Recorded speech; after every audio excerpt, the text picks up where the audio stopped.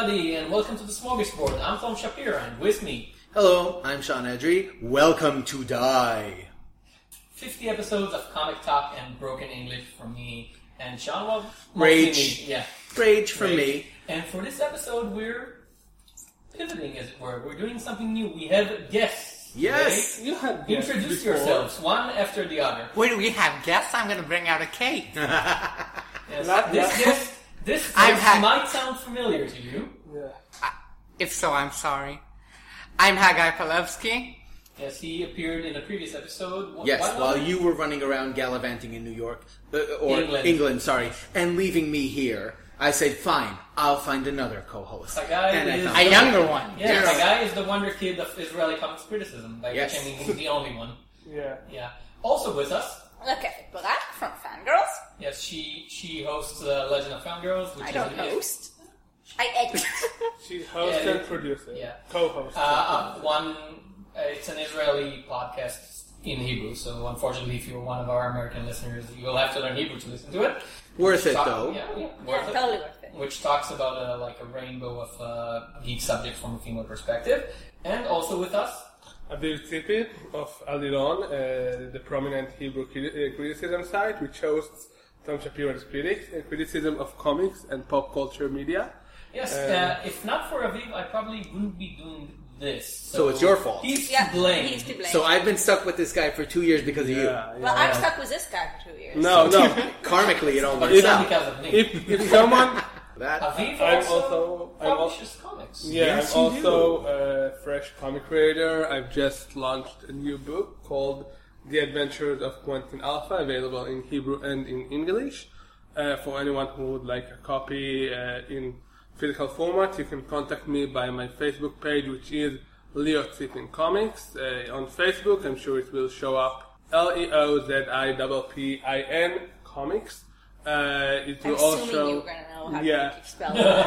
It will also show up in the show notes, I believe. I'll send you all a link.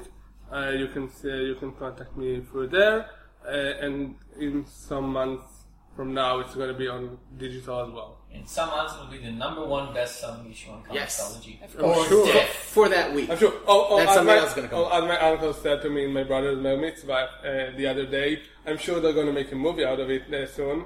Every comic gets made into a movie these days. Yeah. All yeah. right. Yes. Yeah. It's gonna win the Eisner. He's not wrong. It's gonna win some Yeah. Talent Awards. It's gonna be huge. It's gonna be huge. Huge.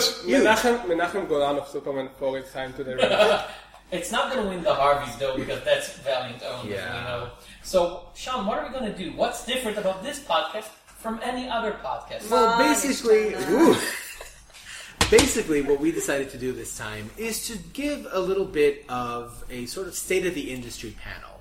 All 5 of us here read comics, we read different companies, we have different interests. Oh, yeah. And it turns out that we all have different opinions on what has been going on in 2016 so far in terms of the major publishers in the American market. So we will be discussing DC, Marvel, Image, Boom, Black Mask, Aftershock in terms of the goods, the bad, the ugly, the extremely ugly, the unsightly ugly. The Eddie Berganza. The Eddie Berganza ugly. Lots of horrible things. But probably some bright spots too. Some. Yeah, and to kick us off, we will be starting with Haggai, who will be talking to us about DC. I just want to start off by saying that from the moment I started reading comics, DC was my favorite. 99% of the stuff I used to read is DC. And I enjoyed it. Until last year. Now, I'm not sure exactly what happened. I don't know what it was, but something changed. I think it was after Convergence in June 2015. When the quality was alright, but enthusiasm was as low as can be. And I started noticing that it wasn't as good as I always thought it was. And the quality, again, it was alright. They had some good books. But it just wasn't the same. And as time went by, it faded away. Everything that was special just faded away. And Why did it fade away? Considering the fact I don't that know. it's the same editorial staff. Yeah. Mostly I don't know. It's the same major creators over and over again. When did it? But fade away? is this a part when we open it to open Yeah, discussion? go ahead. So I'll take it. What happened after Convergence, if people recall, is the DCU. DCU, YOU, yeah. DCYOU. Yes. Why? Basically, the Batgirlization of DC Comics. That was the name. For You the last might know Nightwing, but you don't know Dick. For the last 5 years, DC has been stuck in the 52 mode, and that's been going on. Like, no matter highs or lows, they're just going to be New 52 no matter what. Creative changes were being made to serve the line and not the other way around. And then came Batgirl of Cameron Stewart, Brendan Fletcher, and Bob Starr, which up until that point was an Instagram and online artist. Like, I found her work through Instagram, and then I found out, oh, she's doing Batgirl. What else has she done? Pretty much nothing. Now, that's the first change that worked for them. It shouldn't have lasted. If anyone doesn't know, the Batgirlization of DC wasn't planned at all. That run was supposed to last only 6 issues, but it caught on so well. Also, Grayson by Tom King, Kelly Nin, and Tim Seeley caught on, so they decided to launch an alternate line, which I found delighting. Like, the books they've got out, Midnighter, Black Canary, were good. Batgirl suffered, I think, but basically the problem with DC for me didn't start at Convergence. It started way before, because if you look at Convergence, not Convergence, if you look at the New 52 as a whole, the project of the New 52, the only thing that lasted, and should have, that lasted by its own right, is the run by Snyder and Capullo. Yeah, maybe stuff by Patrick Gleason and Peter Tomasi. They did some with Batman, but basically that's the only run that had very high critical and commercial success across the board, and that's why it's the one that lasted 52 issues, 51. But No, 52. no, the 52nd one wasn't really. There was 0 issue though, so technically it's 52. Yeah, it was the only one that seemed creator controlled rather than editorially mandated. Yeah, Which it was raises a point that I think connects what the two of you are saying, in the sense that you're saying the response to Batgirl wasn't planned. Yeah. This seems to be a problem with DC in general, which is the lack of an overall clear plan. Yeah. At least up until Rebirth. We'll talk about Rebirth momentarily, but is that part of what contributed to your sense of a loss of appeal? Yeah, because it felt like they don't really know what they're doing. They pretend like they know, but they don't actually know. And then they make a move, and they make some sort of commitment to it, and then they don't. They promise that they'll do 12 issues of every new book, and then they cancel Omega Man, for example, which was a huge mistake. But they did listen to fans. I think in that case, they listened to fans. In that case, they Prez. did. But also Prez sucked. Prez was terrible, but It deserves it's to the be principle. canceled. It's the principle. I get it, yeah. Prez and Bizarro and like Bizarro was a miniseries from the get-go. And Batmite, all were minis. Prez is supposed to be a trilogy of minis. No, And It was now- supposed to be 12 issue run. it was supposed to be 12 issues, and then they cut it s- into 2 6 issues. And then they didn't. canceled Now they part 2. And now they shuffle. Look, right from the get-go, they said DCU. They said new Batman, Robocop Batman who looks like a Pokemon. Okay, I'm game. Bad Bunny. I really like the Superman. Like, Aaron Kuder and Greg Pak got me back on Action Comics. Like, when it started with the DCU, it was excellent, and then it started crossing over, which sucked.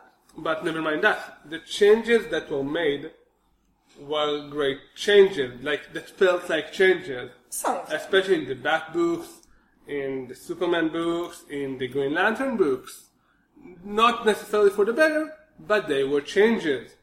What felt very undermining to me was Jeff Jones' run, which makes me happy that now he's not part of the comic universe, because as all of this was going on, we had the mega event, with air quotes, that was the Darkseid War. they called Yeah, it. but it wasn't really an event. I didn't feel it The- at all. it- So, yeah. you know. It was a wasn't- long arc. It wasn't like a Marvel event where, you know, No. I gotta cancel all of my issues Wait. because they're tied Wait, in. it had tie-ins.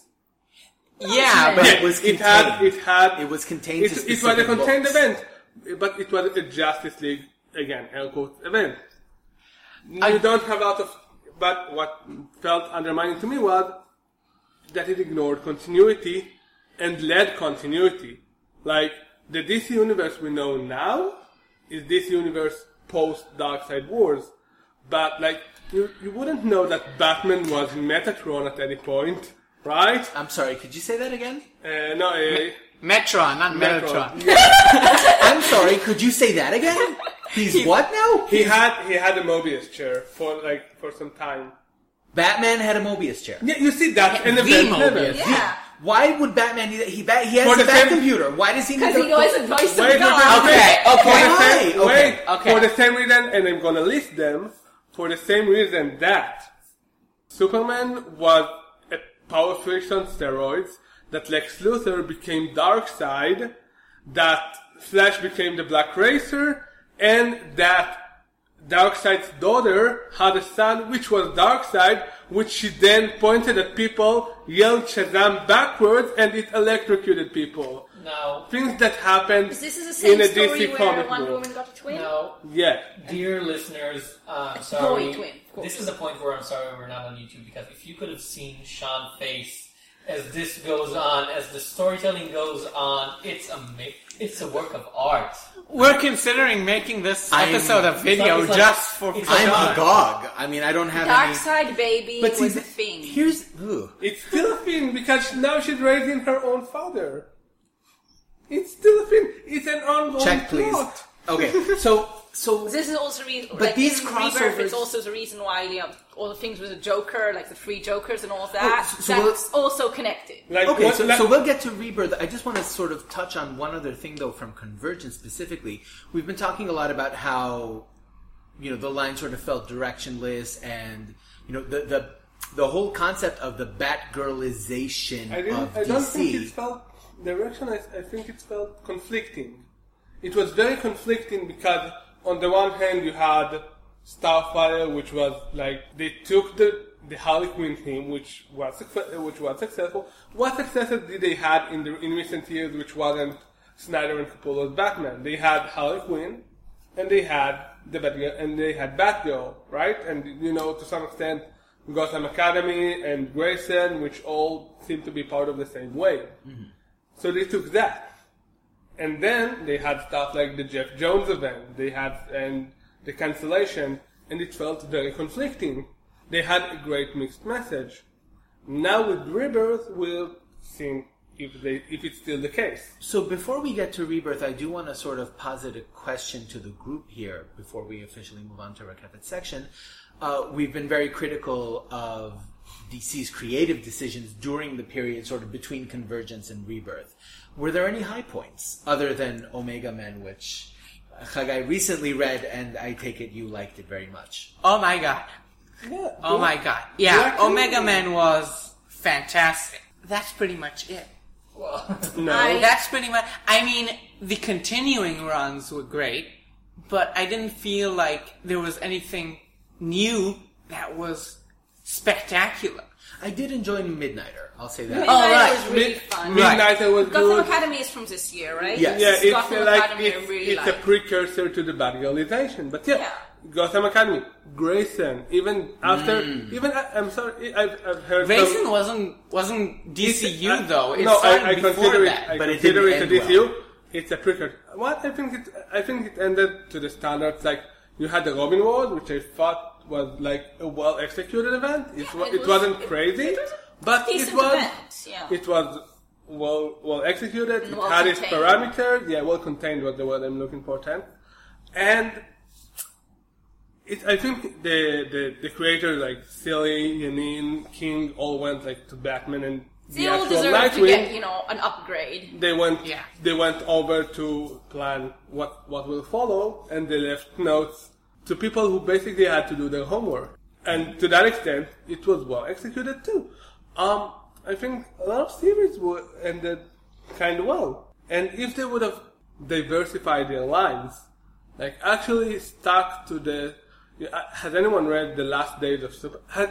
Is anyone reading Superman right now? No. We're going to get to that in Because reviews. I came to a point where I'm reading like the plot description of Superman stories, and I've read postmodernist fiction, and I cannot parse what's going on Exactly. there. If I can enjoy Robert Anton Wilson's my alternate God. universe stories, and I'm reading it, well, in Superman #1, the pre-crisis version of Superman meets the post-crisis version of Superman, and replace it with this, and I can't grasp it. If I, a 15 years of comic 15? reading, yes. I think you're getting... I'm 15 Is this in a Freaky Friday with you and the guy? in comic reading years, I'm 15, right? I'm reading it since seriously, I'm reading it since my 20s, Okay. like early teens. Do some If math, people. I can get it, and if I'm like despairing from the description alone, what chance does someone who never read it? What chance does someone who isn't even familiar with the idea of post and pre-crisis, who reads the description of, well, in this universe, Superwoman is Lana Lane and also Lois Lane and also they're from different timelines, and it doesn't matter if the comic is good because It is Superwoman good. got That great would give reviews. Grant Morrison a nosebleed. Currently, Superwoman you got have... great reviews, but Superman. I just Well, don't we'll want get to to read that it. after Yeah, we well, Yeah, that's we'll actually, I think it's time for Rebirth, but yeah, I think diversity doesn't mean like just flavoring like, and we'll get to that in Marvel. Marvel had a Hawkeyeization of its line, and it worked to some extent, but they didn't sell just Hawkeye of everybody. They've sold a method. Here they try to sell the Batgirl version of every character. It wasn't really diverse, and also they didn't stick with it. I would have loved to see the depowered, without the secret identity Superman for like another year. Could I they think- have sustained it is the question. I think they could have, and I think they should have. A good writer and a And- good team can continue, like, And go on runners they out and had- have a great They season. had Greg Pak and Jean Luen Yang. Yes, Jean and, Luen and his run was cut also because they needed... John Romita was pulled out of that run to draw a Frank Miller script for Dark Knight. Which That- we were all crying out for. Yeah, also... We also, all wanted. Also, Actually, that book was good. also, yeah, before... Dark before- Knight Dark Last Knight. Crusade was good. Before we move on, I think we should touch on Dark Knight, on the current Dark Knight, and... Well, yeah. This will lead us to Rebirth because they're both connected to the idea of DC going back to like the greatest hits and saying, well, what can we do with those things that we know people like, the great classics. Yeah. But before we do that, Tom, did you have any DCU highlights? Omega Man, which I'm reading it in completion. I'm shocked at the idea that they've even thought about stopping in the middle, because even reading the first arc, it was obvious that this thing is going to be an evergreen.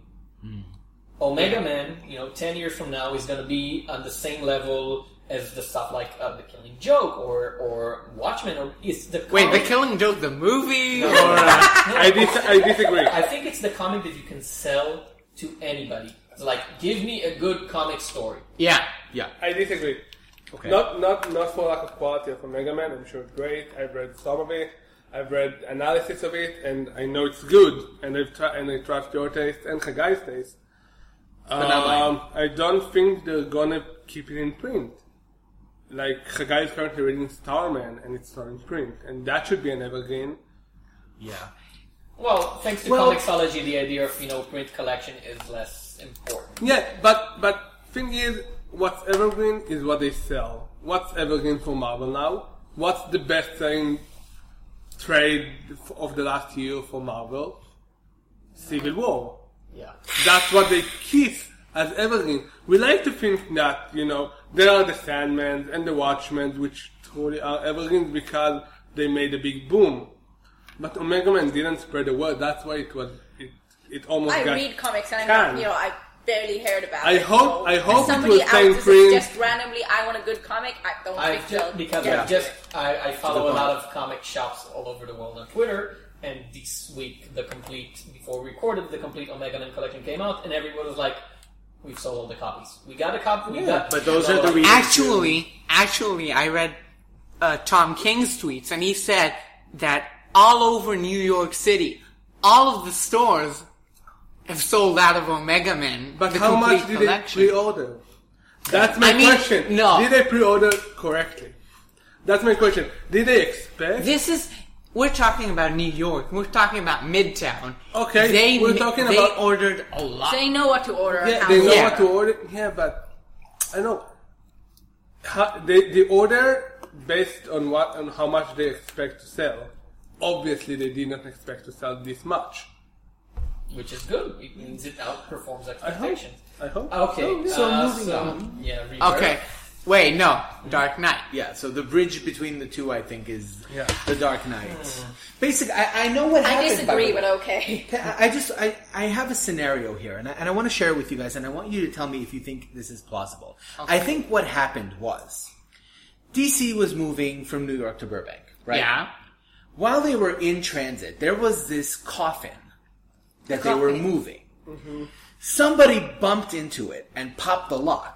And then, just like in Tales from the Crypt, Frank Miller was like, after 10,000 years, I'm free! It's time to write comics about whores.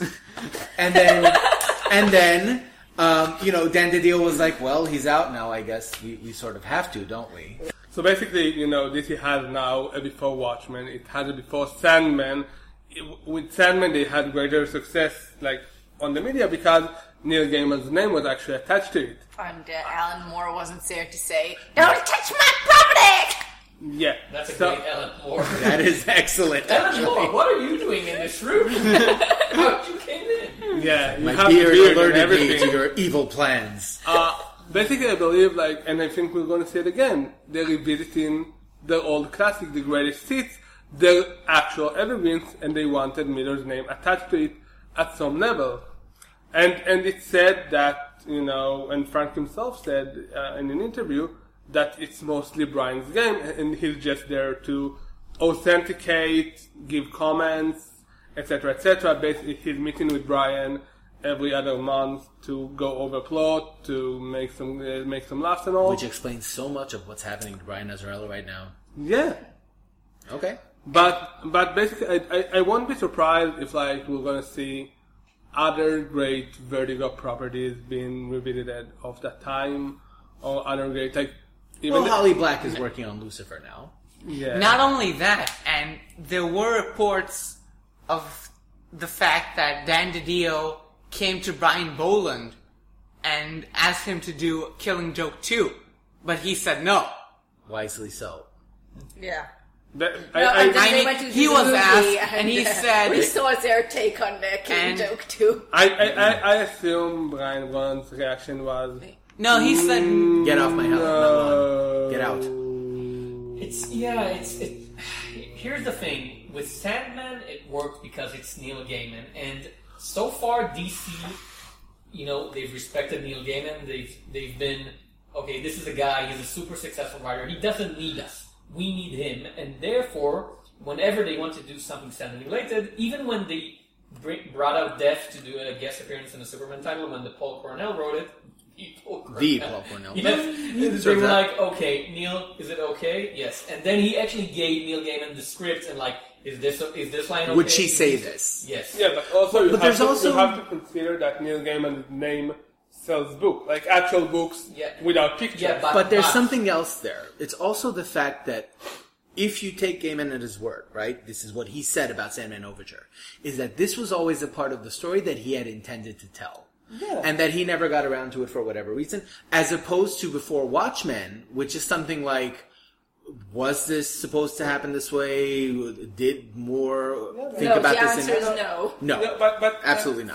For foreign listeners, like our non-Israeli listeners, has anyone here entered at Summit Sfarim, which is like a Barnes and Noble, an Israeli Barnes and Noble? They have these books now Neil Gaiman's Aztec. Neil Gaiman. Sure. They have these books with the publisher just wants Neil Gaiman's name on it. I assume DC wanted Neil Gaiman's name on it, But he in actually order wrote to it. sell. Yeah, It's and not why just it took a so name. fucking long to finish. And everyone got their way with that. Yeah. Yeah, I'm guessing like Dark Knight 3 is like a nice compromise. You have Miller's name on it, but I hope you get the better parts of Miller, like No. Miller's future. No, you don't. No, you don't. You can't get the best of Miller because the best of Miller is Not best. The better. best of Miller rotted away somewhere in Not 1988 best, the better parts of Miller. as a writer. Yeah. Okay. Now, As a Dark Knight reader, Yes. I actually think that on the surface, it's a good story.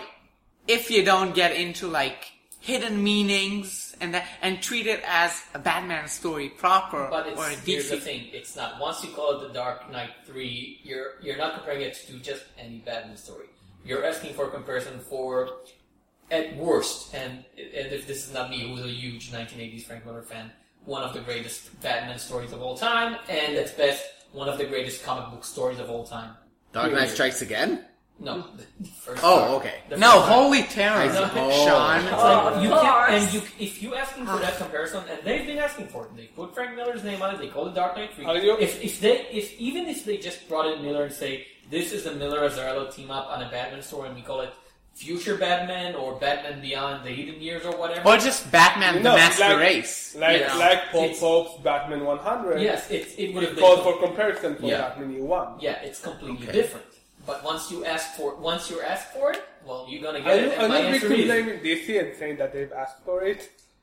Ooh. Way to go as a victim blaming. Nice job. Yes, buddy. they are the victims. In that awkward silence. In the world of That, comics. that video in Now, way too short. Speaking of asking for bad comparisons, when you're comparing yourself to Watchmen with a certain title called Rebirth #1, or here we DC go. Special Rebirth #1, the Rebirth of DC Special. I don't know what the full title is. Okay. We're going Miscarriage. We're going rebirth. Yes. Well, here me and Tom, we have already had this discussion where we But are... in Hebrew, so there are Yeah, listeners who don't so know we it. have very different opinions about it. I really enjoyed Rebirth. I mean, my You're time of talking reading... about, to clarify, you're talking about the Rebirth one-shot both written the by one Jeff shot Johns and Barry the Farragut. concept of, sort of. Okay. Like, together. Like, I'm not a New 52 fan at all. I love DC. Like, before the 52 was all DCU, so that's where I got into comics. Those are the comics I read and loved and all that. And I was so disappointed when the 52 came, and I was very, very bitter. And the Rebirth, yeah, sure, it's a ploy to get our money. Everything is a ploy to get our money. It's a comic book industry. That's the meaning of the word industry. But Rebirth, the issue now, I'm talking about, the issue Rebirth, it was nice. It was fun. It was light and warm, and yes, they shat on the Watchmen, but they shat on Watchmen way before that. It was before Watchmen, which we already talked about, so I don't care about that. I care about getting the characters I love back, getting the universe I love back, and I feel that I've got it. And I didn't read many of the issues of the Rebirth and the issues that came after, but the ones which I've read were good. They were fun. I enjoyed them, So I'm happy with it. The Any problem highlights? is that you're Superwoman. The problem is that yes, you're getting the universe that you like back, and obviously I can't identify with it because for me, I was never about a particular iteration of that fictional universe. But even if you're getting it back, you're getting it back at the hands of the same creators who, per your own admission, ruined it because most of the people working on the post-Rebirth DC are the same people who did the 52 and they're DC. also the same people that worked on the old DCU and the same people that worked in DC before that. I mean, Dan Dio's been in DC how many years already? Yeah, I mean, 11 billion. Over a decade. I mean, yeah, he's the same. Those are the same people that did the New 52. They're not going to change. They're not going to change the staff. Those are the people we're stuck with. We can hope. Let us have some hope. No. Maybe Superboy Prime will come and punch punch me in the face and we'll get rid of him. But yes. so I'm going to keep my hopes realistic and say, yeah, we're stuck with those people. At least let those people do their jobs as we like them, as I want them, as I like them. Well, let me ask you this then, because so you're taking the position Rebirth is the return of the pre-52 with everything that comes with it, right? Like this is a return of the universe that was lost in the internet. In a way, I For mean, I'd better say or worse. one of the things that I really liked about Rebirth is that they didn't completely cancel the New 52, because I know what it's like when somebody comes and scratches away the universe, which I love, in order to bring things back that they used to love from the 80s in the case of So, they didn't scratch away the 52. The 52 still exists, and many of the things that were in the 52 are still there, which one of the examples that I really like about it is the two Wallies. I mean, I was really scared that it was bringing Wally West, the redhead Wally, back. They're going to erase the progress they made by having Black Wally West exist, And they didn't. They left the both of them. They're both Wally West. They both exist, and they're not even from different universes or anything like that. They're cousins, And I like that. I like that you still have the same. Fury Jr. confusing. But you see, you bring that up, and yet when we think of Nick Fury now, it is the Samuel L. Jackson character. I mean, that change has taken root. I think the only Is thing he that in the Marvel Universe, or Yeah. are they still keeping the two Nick Furies? No, I think the old guy's gone. The old guy was a light Original- model decoy Right. in original It's what sin or happens when you something. put Windows 10 in Shield's computers. They start popping out Nick Furies. I think the only thing that doesn't work with Nick Fury for me now is that Maria Hill is above him in station because he's Nick Fury Jr. and it conflicts with the movie. I don't know how they resolve that, but back to Rebirth. I think Rebirth works for better or worse, and then I'm going to talk about the Rebirth issue, and the Rebirth line. Now, the things I read most from Rebirth currently is the Batman line, which is, I think, objectively better currently. You have Tim Seeley writing Nightwing, which is basically the Nightwing version of Grayson, which was good. You have Tom King writing Batman, which It's a Batman version of the Grayson, No, which is good. No, Tom King, I think he had a rough start on Batman, especially if you get David Finch as an artist, you get a rough start on Batman. Yeah. But it turns out, the last issue was really, really good. And Batgirl by Hope Larson and Raphael Albuquerque, Detective Comics, which is the title I expected to enjoy the least, is one of the titles I enjoy most because it gives you exactly what Rebirth promised, which is Going back to the old DCU. the pre-52 sentimentality with a modern twist. Yep. You have the Stephanie Brown, Cassandra Cain, Tim Drake, the dynamic of that, and you have Batwoman treated well, and you have her spot after it got shuffled off during the New 52, and the Bat line is really, really strong right now. Did I miss anything? You have All-Star Batman, which is also like a good twist. Like All-Star Batman is... I wouldn't exactly call it Rebirth despite the tag, because it was basically, and Scott Snyder said that, the ideas he had left from his run. But it doesn't feel like it run. It doesn't feel like... You're right, because, first of all... It doesn't feel like the 53rd issue. It feels Yeah. like a new direction. First of all, the That's most what I mean. noticeable change about All-Star Batman #1 is that, unlike the entirety of Snyder's run, we're not in Gotham anymore, Toto. It's not Greg Capullo. I think that's the big That thing. too. Yeah, that's No, But but like I'm you're taking... on a road trip. I'm- You're like not yeah, in the city. It's thematically completely different. Okay. And You don't have the narration. Many things have changed in this run. Let me ask you something, In the first though. issue. Wait, I want to compliment that. If we have a strong Bat line, we have a batshit crazy Superman line. Okay? Because the first issue of Action Comics that, they relaunched, renumbered, retro-numbered, I think retro-numbered will be the case. probably. The retro-numbered issue of Action Comics, like the almost 1000th issue of Action Comics. The action was the one with 950 Luthor, something. right? You have Luthor Man, right? You have Luthor dressed as a combination of Iron Steel Man. and Iron Man. Yeah. You have pre-52 Superman who shaves his beard to fight Luthor. He had a beard? You have to differentiate, to distinguish between all DCU Superman and the New 52 Superman. One of them had a beard. He looks in and the a wife, he and a looks, kid. But a beard is the distinguishing. He looks in the mirror and shoots laser beams at his beard to They shave. did the same thing in the anime. Oh, that all trick. Yeah, that's what he did in Yeah. Brazil. Okay. And he goes off. They basically say New 52 Superman's version is dead, but you have a Clark Kent, which nobody knows who he is, and then Green Jumpsuit Doomsday shows up. And that happened. Did you just say Green Jumpsuit Doomsday? Ladies and gentlemen, And that Dan happened- Jurgens. and I'm bewildered. Wait, and that happened after the pre-52 Superman explains to New 52 Lana Lang about the regeneration matrix, and also before we find out that New 52 You make it a Lois complicated Lane story. and Yeah, you're making it even Lana worse. Lang and New Lana Lang, wait, New Next 52 on Lana Lang The Bold and the Beautiful. are Red and Blue Superman. Yeah. They have Electric Red Superwoman now, which is New 52 Lana Lang. Yeah, I you understood have- exactly 2 words from that entire Okay, summary. I will Lana say it Lang. because he doesn't know how to.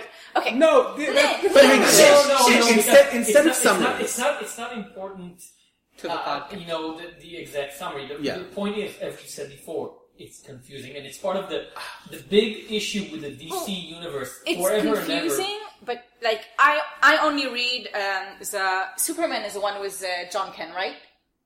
Yeah, the Patrick Gleason. Yeah, I read Superman's like there's a few issues of the Gleason Superman and Gleason Superwoman, Tomasi, yeah. and I didn't read any of this other stuff at all, and I still understand the story. I mean, once you get into it, the story itself is contained and doesn't talk too much about the shit going on in the other issues. So each issue each series has its own crazy stuff separately. When you talk about them together as a whole, it sounds like a shitstorm. But The thing It that- sounds like a malfunctioning wiki page. But the thing that's malfunctioning but each is that, series in itself, and does it makes sense, and you can read it, and it's not as confusing as it all sounds when you talk about the whole thing as a whole. So hang on, I want to pose a question to all 3 of you that's sort of a continuation of a discussion that Tom and I had when Rebirth first started. We're here not even a year into the post-Rebirth, right? Into this 3 months. 3 months. It's been 3 months. We are not 6 months. Yeah, into but it. it's double shipping. based so on it's okay. the Yeah. track record of what we know in terms of how DC has handled these turnovers, right, from New 52 to DCU to Rebirth. Do you, as readers, have faith that this direction that they will commit to this direction more so than they did in the past? They don't commit to anything, but Does that change how you read books? no. And well, one of the things that I do like about Rebirth is that unlike 52, where okay, starting from today, everything is 52. With Rebirth, you still have the 52 going on, and slowly they're changing it. So, let's say Super Sons, which I'm really waiting to read, is only coming out in 2017. I mean, the series which they promised as Rebirth, not all of them are out yet, and the ones which are out, they come out with a new series every few weeks. So you don't have to jump into all the new series all the time, right into everything, have your subscription burst to full, which is it's a much easier transition into a new universe, and it's it's easier for you as a reader, instead of having a subscription which you're never going to read everything at once, so you can have a few series and then okay, this is not good, I can get it off, and this is new, so I'll put it on and all that. I feel like they've finally found the right way. Because, as I said, I was with one leg out the door.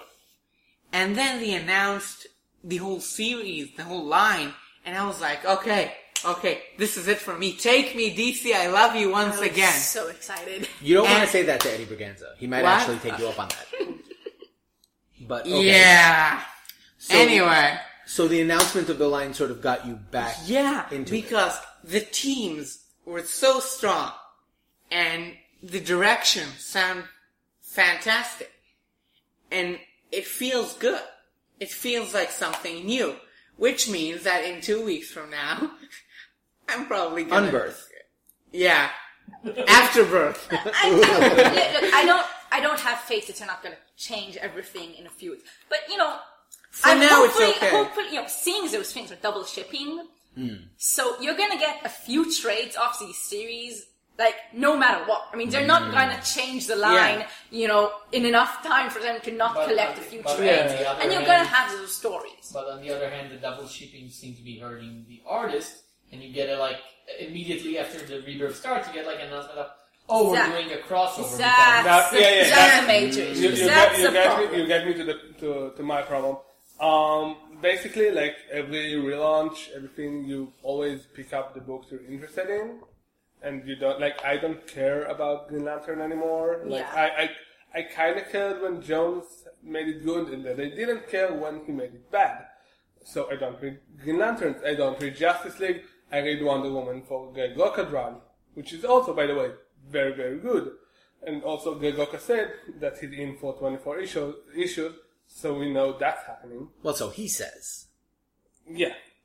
So he's signed. He has a contract. But it started out alright. Because those would end up well for creators. Issues started good, and then you're starting to see the cracks. You're starting to see, like, the Batman books are going into a crossover, which I assume wasn't planned because it's not written by any of the current writers of the books. It's written by Steve Orlando, which is a good writer. He's a good writer. He's a great writer. He's co-writing it though. No, he's writing with the actual writers. But he's the only one. He's the only one. That's even messier. The Batman books are going to be written by Steve Orlando and Tom King. Like he's writing every issue, but he's writing every issue of each series with the writer of the series. I assume it's because they're getting into delays this early in the run, and if their solution is to have a crossover to buy a lead in time, then I'm not satisfied with that solution. Also, we have series that are already being delayed, like the Super Sun series, which we have concept art from Jorge Molina. You have an artist, they didn't have a writer, and apparently they still don't. But they never gave us a date for Super Sun. No, they said fall of 2016. Yes, they did. They said fall of 2016. Now they're to 20. Yes, now it's to 2017. And also, lastly, and you see that because one of the things that excited me was Marcus Stowe on Nightwing. Yeah. He had a great run on Red Robin back in the day in the Batman Reborn, Rebirth, like when Batman and Robin by Morrison started. He had a great run, and I wanted to see him on Nightwing. And we're up to issue 9 in the solicits, and his name doesn't pop up. He's still doing his creator own. Right. It makes me wonder. What's his name? Ryder or something? What? The name of his Joyride by Joyride. Boom. Yeah, which is and I get why he would do his own series, do his creator own series, and dedicate a lot of time to it. But he's signed up to a series with DC. I wonder, where is he? Did he leave it off? Did DC leave it off? We don't get much word on it. It's the same thing that we had with the New 52, which apparently they didn't give the creators enough time for the turnaround. They've announced it so early, like, we're doing a whole line-wide reboot, and here's your new, and you got to do a new direction with these new creative teams. Because let's think of the timeline of we had the DCU launch. Mm-hmm. We had like 5-6 months of that, mostly straight, and then the cracks in the sales started to appear, and 6 months later, they're like, Rebirth. So 6 months is not enough time to navigate the huge. That's probably where the whole Rucka and Cho thing started, because that's way too long. I get that they've been desperate sales-wise, and Rebirth needed to happen financially. I think they've jumped the gun. I think they have. If you look, I think part of it was planned. They just so happened to finish the 52 project on the 52nd issue of every book, like that's too on the nose. And, they also have, I think they have fiscal justification for it. If you look at the New 52, it started in September, and each September that followed had like a theme month, like a zero issue, a villains month, etc. Terrible cover month, yeah. I remember. Yeah, the DCU, YOU, which we talked about a minute ago, started on June, which is 3 months before September. Also, this relaunch started in June. I think they have fiscal justification. You have to remember that this company, especially since DC turned from DC Comics To DC DC Entertainment. Entertainment. When I tag DC in Alinon in our website, I write DC Entertainment and DC Comics if that applies.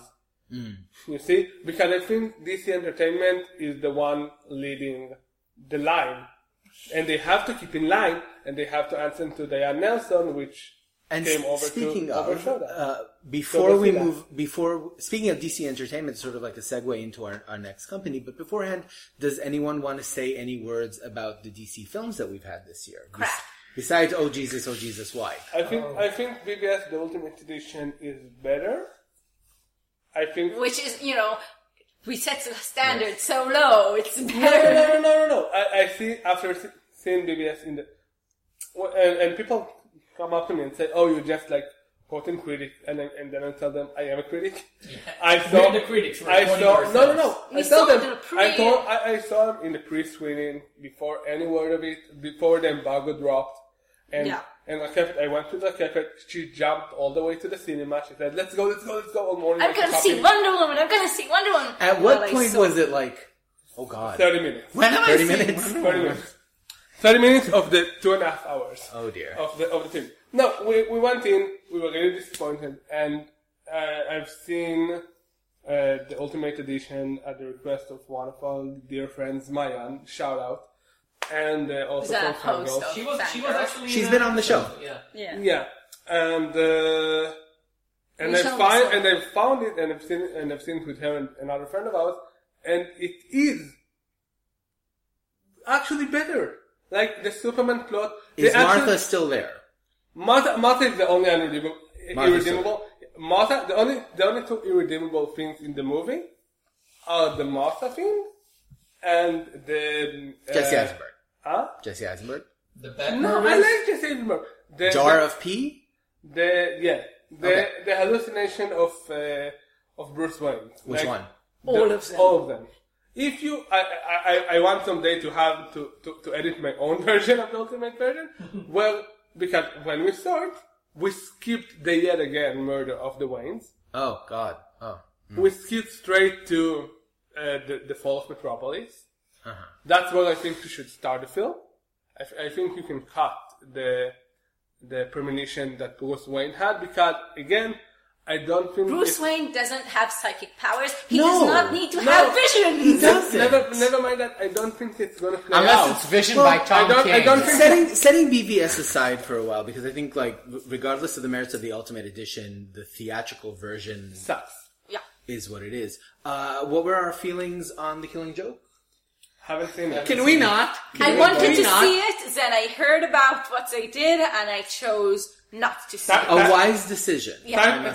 Titans versus JLA was very Oh yes, actually good. that was really Okay. fun. I mean, it's completely silly, but like really fun. it was very fan service, which is what this film should be. You had Damian Also- Wayne and Beast Boy in a DDR battle. Also, That sounds fantastic. Also, the only fault in the latest Batman feature before the Killing Bad Joke Blood? Bad was Blood. that they didn't have the Taylor Swift song. That was not the only problem. They did Batwoman so wrong there. Like, she deserved so much It better. was in Fangirls. What? We You talked did? about the trilogy of the Bat animated films that they had, and some of them, like the second one, was so yeah, bad. Batman versus Robin. They should just change the name to Badman.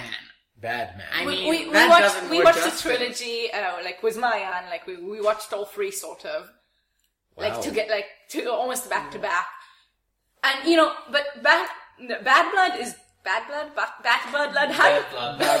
Bad. yeah, Somebody's bleeding somewhere. yes, it's definitely better than Batman vs. Robin, the second one. Batman vs. It's Robin. the best of the three. It's the best of the three. Okay. And As it's, if- it's not a terrible movie. It Also- has many flaws, but it's not a terrible movie. Suicide anyone- Squad thoughts? Did anyone watch Fun, the? stupid. Did anyone watch the Assault on Arkham? Yes, Yeah, terrible. that Yeah. was like 2 years ago. That was but that was a while ago, though. People keep popping it online saying if you didn't like the Suicide Squad movie, go watch Assault on Arkham. You'll just come out feeling exactly the same. If you didn't like the Suicide Squad movie, watch The Dirty Dozen or Escape from New York. Or read Copra. Or read A Stranger Suicide Squad. Any other story that does the prisoners sent on a death mission, which is a well-worn trope at this point. It's been done better. Suicide Squad is just a bad movie. Well, Suicide... I enjoyed Suicide Squad, but, it's not a smart movie. You're all my family. No. It was fun. It was stupid. Way too many people survive, helicopter Suicide crashes. I mean, when you get off your third helicopter crash in a day without a scratch, Also, that kind of breaks the Also, suspense if of they this just movie. shot down a helicopter, maybe don't send another one. And if that one gets shot down, maybe the third one. Maybe have Chris Maybe Evans walk. hold the helicopter in a fan service. That would be all the better. exposition in the beginning of the film, they forgot to mention why have you chosen them for this mission? Oh, they all have helicopter-related powers. Go gadget copter. Yes, they all have crash-surviving superpowers. I think they're that would be the problem. This was a fun I movie. think it could have been a better movie. I think the people hating it. Never mind that. Me. No, never mind that. We're when expecting I got- a smarter movie. When I got into Coherent? when I got into the cinema, I think yes. It makes sense. No, but you know? I think the editing. in the very comic book. it makes sense. But why? Very mainstream But why was comic book. Enchantress like the whole time she's doing her spell? She's like, Yes. okay. So speaking of Chris Evans, you brought him up. Let's talk about. That's a weird Let's talk, connection. I mean, you did bring him up, any and excuse to move on. Marvel Any Comics. excuse to bring up Chris Evans holding the helicopter. Sure. So, Aviva, how are Marvel my doing turn these to say days? Yes. It's my turn to talk again. Because you didn't talk so We haven't heard from you in so long. Yeah. How's Marvel doing You're these being days? so silent. How's Marvel doing? I don't know how Marvel's doing. How are you doing? Okay, Marvel's basically been on, I think, a relatively straight course since 2012, since the Avengers movie with Marvel Now, which I also think is an aptly named title. Because Marvel's always been about the now. Yeah, they don't think about the future. Wait, I'm gonna get to that. They don't think about the future nor the past. They're just about the now, selling the issues. I think we've seen it more and more. Marvel doesn't invest in trades that often. I don't think they don't have. We've talked about evergreen trades for DC. Marvel seems to don't have them. But again, I think they choose not to have them because currently, you don't really have much interest in terms of Marvel on the Bendis Avengers run or the Brubaker Avengers run, the Fraction Iron Man run. Both the Captain America and the Iron Man runs won Eisners. You don't see them. The Greg Pak Planet Hulk runs, you don't see any reference to them whatsoever. Even the Hickman run, which ended a year ago in the culmination of the greatest events of Secret Wars, you don't see any reference. The Avengers now are what's the Avengers now. That's Marvel for you. And I think they're doing that on purpose. Trades don't bring them the same revenue as Commercials. as floppies do because you don't sell commercials. Scott McCloud had a Twitter conversation where he said, I'm literally not in the mainstream comic book market for years. What's the prices of comics nowadays? $4.99. Somebody told him Marvel comic right now, it's either $4 or $5 an issue. He said, so if I was selling my new graphic novel for the same price per page, it will cost me $19? 88.5. Yeah. Oof. Yeah, you see, that's good. You can now look. Shipping of floppies, printing of floppies, it's different. I get it. Pricing. They're pushing the price. They're pushing it to $6 already. Yeah, and also they get revenues from commercial. This is doing it by double shipping. They get twice as many ads because they do twice as many books. And that's okay because they get twice as many stories and they've lowered the price, which is also a huge point in Rebirth, which we haven't talked about. Yeah, I'm definitely... DC lowered the price, not Marvel. Not Marvel. DC Now, is setting the line at $2.99 and, even if you're getting the double shipping, so it's actually $6 per month. It's still 2 comics. It's still two comics. It's 40 and, pages of content. That's the bottom line. You get 40 pages of comics for $6 versus 20 pages of comics for $4. Now, Marvel also does double shipping, but you can't plan your pull list around that. They just decide, now we're going to do an annual. We're going to get 2 issues now. Now it's a crossover. And this one costs $7. And that's the thing with the now. If you're always about the now, you're always about the monthly sales. And that's why they keep rebooting it. The thing with Marvel is, they've seen rising sales for every number 1, and they've started doing lots and lots and lots and lots of more variants. And every number 1 gets What's the longest? Yeah. 18. What's the highest number? Yeah. 18. Between, I think the previous for November out, either November or That's the highest number is 18. 18 That's crazy. That's Deadpool, what? That's one of the things I hate about the Marvel issues. The fact that you can't, I'm reading Spider-Gwen, and I have Spider-Gwen 1, Spider-Gwen 1, Spider-Man 2, Spider-Man 1, Spider-Man... It's like it's annoying. It's like in Squirrel Girl, only our second number 1 this year. Exactly. It's in Squirrel Girl, it's in Howard the Duck, it's in Ant-Man. Nick Spencer talked about it. The reason that the new Ant-Man series is called The Astonishing Ant-Man and not just Ant-Man is because he said a year from now, someone's going to go to Comixology, to Marvel Unlimited, and they're going to have 2 Ant-Man number 1 from 2016. Yeah, Chip Zdarsky has this problem with Howard the Duck. Yeah, of course, it's great. Ms. Marvel even has now 2 number 1s in a year. No, they don't. One is 2015, one is 2016, and one is 2017. Upcoming. The thing is. The Marvel Unlimited app also has an editorial reading order list now in order to guide you on how to read Marvel comics. Because you can't go and read, I want to start reading this and this series. Okay, which number 1 do I start from? Then where's the number 2 of it? It's impossible. But I want to talk about the comics now. Yeah. That seems to be the financial driving force, which is the driving force behind the company. And the way it translates into the product is that they don't seem to try and sell me stories. They try to sell me single issue. They try to sell me plot twists. That when you do Civil War 2, that's, again, air quotes, a plot twist. When you're doing 2 events a year, not 3. 2 events a year. Spider-Man is now kissing Spider-Gwen. Everything seems to be plot twist and not plot driven.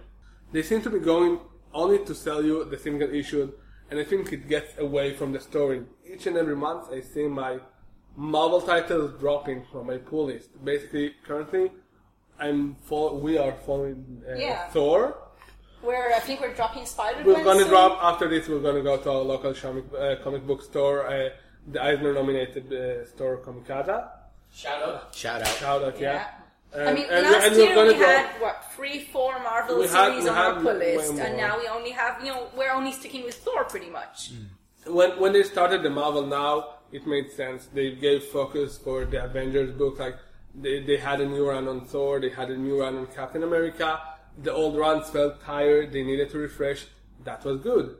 After that, they had all new Marvel Now, which focused on the C-listers, which gave us Miss Marvel, which gave us the Charles Soule She-Hulk, which was fine. Gave us Squirrel Girl. No, that came later. Which gave us Storm. Which gave us individual series on the C-listers. And then shit got crazy. They started. No, this was before. Now, was it brand new now? This is when they started. This is when they saw that turning Thor into a female, giving the mantle to a female, giving the Cap mantle to an African American, which were all justified by the plot. It gave them great publicity. Yeah, great publicity. People were talking, but people aren't buying likes. They might pick up the first issue. but they don't pick up the But what second. about the second first issue? You know- the third first issue. That's the thing. You know, in the current iteration of Marvel, they had a campaign. You like the first issue, find out what's next in the second.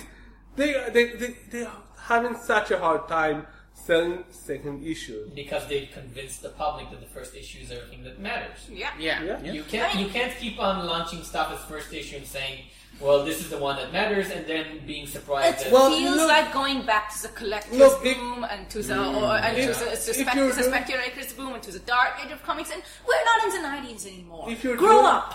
If you're doing the Mike Mignola model, also that's fine. You can do a series of miniseries, but then miniseries don't sell. Yeah. So what are they doing? They're giving us miniseries and presenting them as ongoings, and they keep doing that, and they shortcut themselves each and every time. And they're not only they're selling them as ongoing, it feels like they're telling the creators that they're ongoing. And the creators are writing under the assumptions that, okay, I'm going to be able to tell the story I'm planning. And then they're not. They don't get the Nighthawk was time. cancelled 5 issues in, which means that by the time issue 1 came out and they saw the sales, they must have known that's not going to last. And, you know, I like Nighthawk. I'm not surprised that it's so low because it was a Also, very who niche gives- comic. It was a spin-off of a spin-off. Who gives a series to Nighthawk? Like, seriously, why are we trying to make Squadron Supreme happen?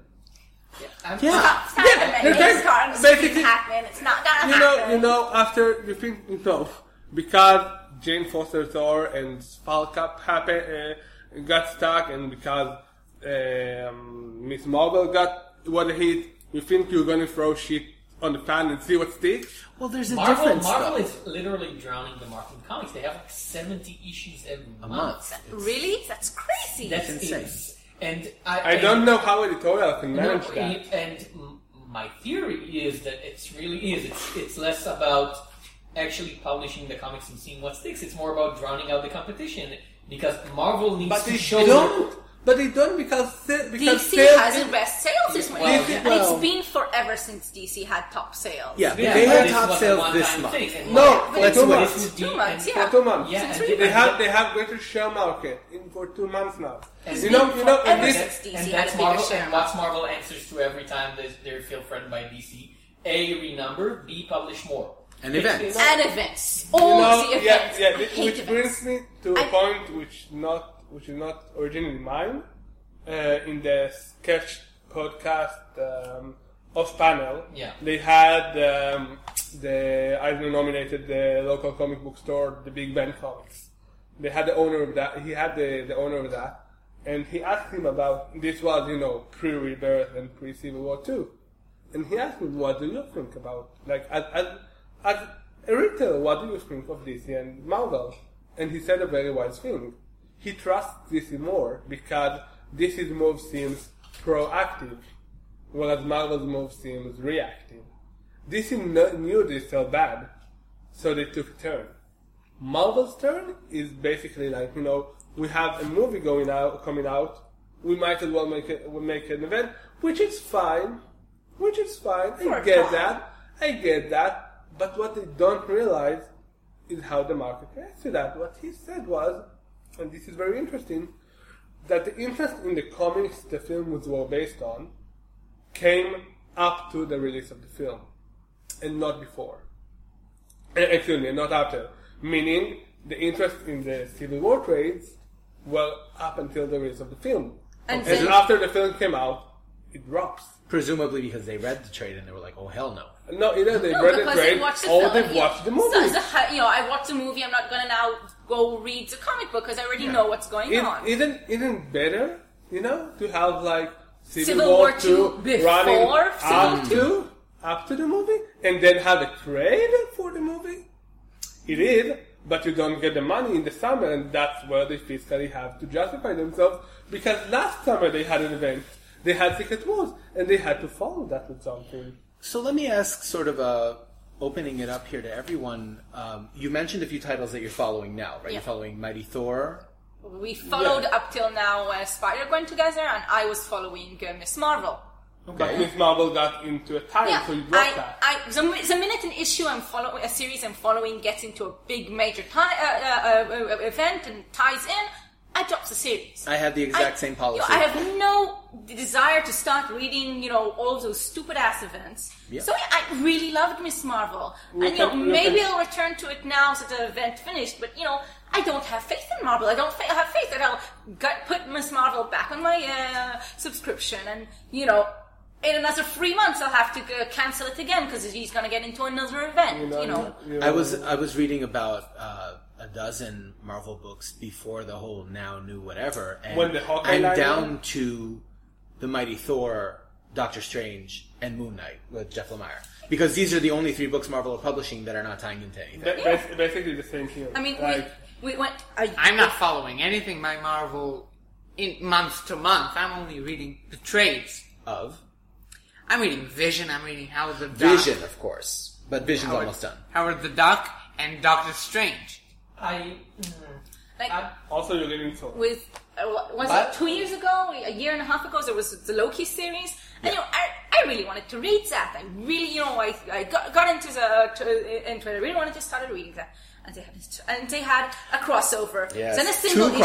crossovers. Then a single issue. Then another crossover. Then another. I read, I think, 4 issues from that series, and I was really looking forward to that series. That was the Al Ewing, Agent of Asgard. Lee Garbett. Yeah, the rule of Ewing is Marvel has one of the best writers in the industry right now, and they keep taking his great works and throwing them in the middle of crossovers. And I think Al Ewing is doing, he's getting lemons and he's making lemonade because the books are not bad because it's Al Ewing. I doubt it's possible for him to write something really bad. Oh, it's possible. I've read New Avengers. It's possible. Wait, really. No, New Avengers is not by him. Oh, wait. Yeah, it is. It is. You're confusing between New Avengers and all New Avengers. Newest Avengers. Exactly our problem with Marvel. I want to ask... I think New Avengers' problem was the art didn't fit the story. No, the story sucked too. Yes. Speaking of your question, the stuff I read is the stuff that gets cancelled, so I'm actually kind of happy about it because I'm always worried about how much money I'm spending on comics, so whenever I want to read a Marvel title, I'm like, oh, it's okay, in 5 months it'll be dead. So I'm reading Night Hawk, oh, it's cancelled. I'm reading Mockingbird, and this is actually ongoing now. It was supposed to be 5 issues. Wow. No. Always ongoing. Oh, Marvel doesn't publish... Marvel almost doesn't publish minis because minis sell less. Now, they don't hang on. as minis. Yeah. Hang on, now, guys. what I'm saying is, I wanna just ignore Marvel completely as a company because I don't care about the fictional universe. I don't care about the people running this show. But they have too many good people working for them. When you have the Marvel money. And you can afford to hire, again, Al Ewing and Jason They have Aaron, great creators, G. Willow Wilson. When you have all these people, good comics are going to come out, even if you froze them on the bus. Is doing everything that it can to publish bad comics. Can I add something that in my run-up, I think one of the problems that Marvel had, which might be a good segue for our next corner, is that they lose talent. They bleed out talent to the competition, not in terms of DC. When Secret Wars started, they bled out Rick Remender, Hickman, Kelly Sue DeConnick, and Fraction. Fraction tapped out earlier because with the all Inhumans. They got rid of both. Inhumanity. The Inhumanity. They lost someone else too. Kieran Gillen. Now only in the Star Wars. No, Vader was cancelled. No, it didn't. Not cancelled. Or ended. Sorry, Vader ended. So Gillen ended naturally without them cancelling. Yeah, he wanted to end it. Amazing. That's a lot for Marvel. It's a lot for Gillen too. They had great sales, and he chose to end it. That's really good. Gillen is usually about a 30-issue writer. Journey into Mystery. The issue usually does something between 20 to 30 issues. That's a decent run. All miniseries. Yeah. And that's decent in these days. Who wants to read the same book for 5 years? I do. Assuming that it's good and it's the same creator, if I it would retains like quality, exactly. it doesn't No, matter. I want the creator to write I want a creator to write the story he intends to write, to think of a story, to think it through, to have a beginning, a middle, and end, and then the character can go on to the next creator. But when you cut the story in the middle, it's not satisfying. Or cross it over with something else in the middle of it. Exactly. What I was saying was that, and this came up like 2 years ago in the Bleeding Cool article. They've calculated now. They've quoted a panel at some convention on how much Scott Snyder makes from his paycheck from DC and royalties on Batman. Which I'm pretty sure that was Gillen. He posted that on his blog afterwards. No, Gillen shared that.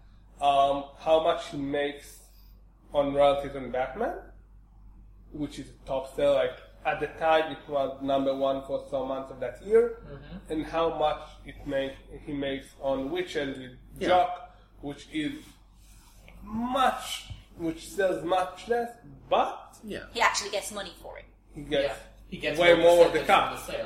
And I think we saw that, like, Kelly Sue didn't even bother to finish her run on Captain Marvel, which kickstarted a movie that's going to come out soon with Brie Larson. Yeah. Remender built the whole Captain America Hydra thing, and then it got handed over to Nick Spencer, who obviously don't know what to do with it.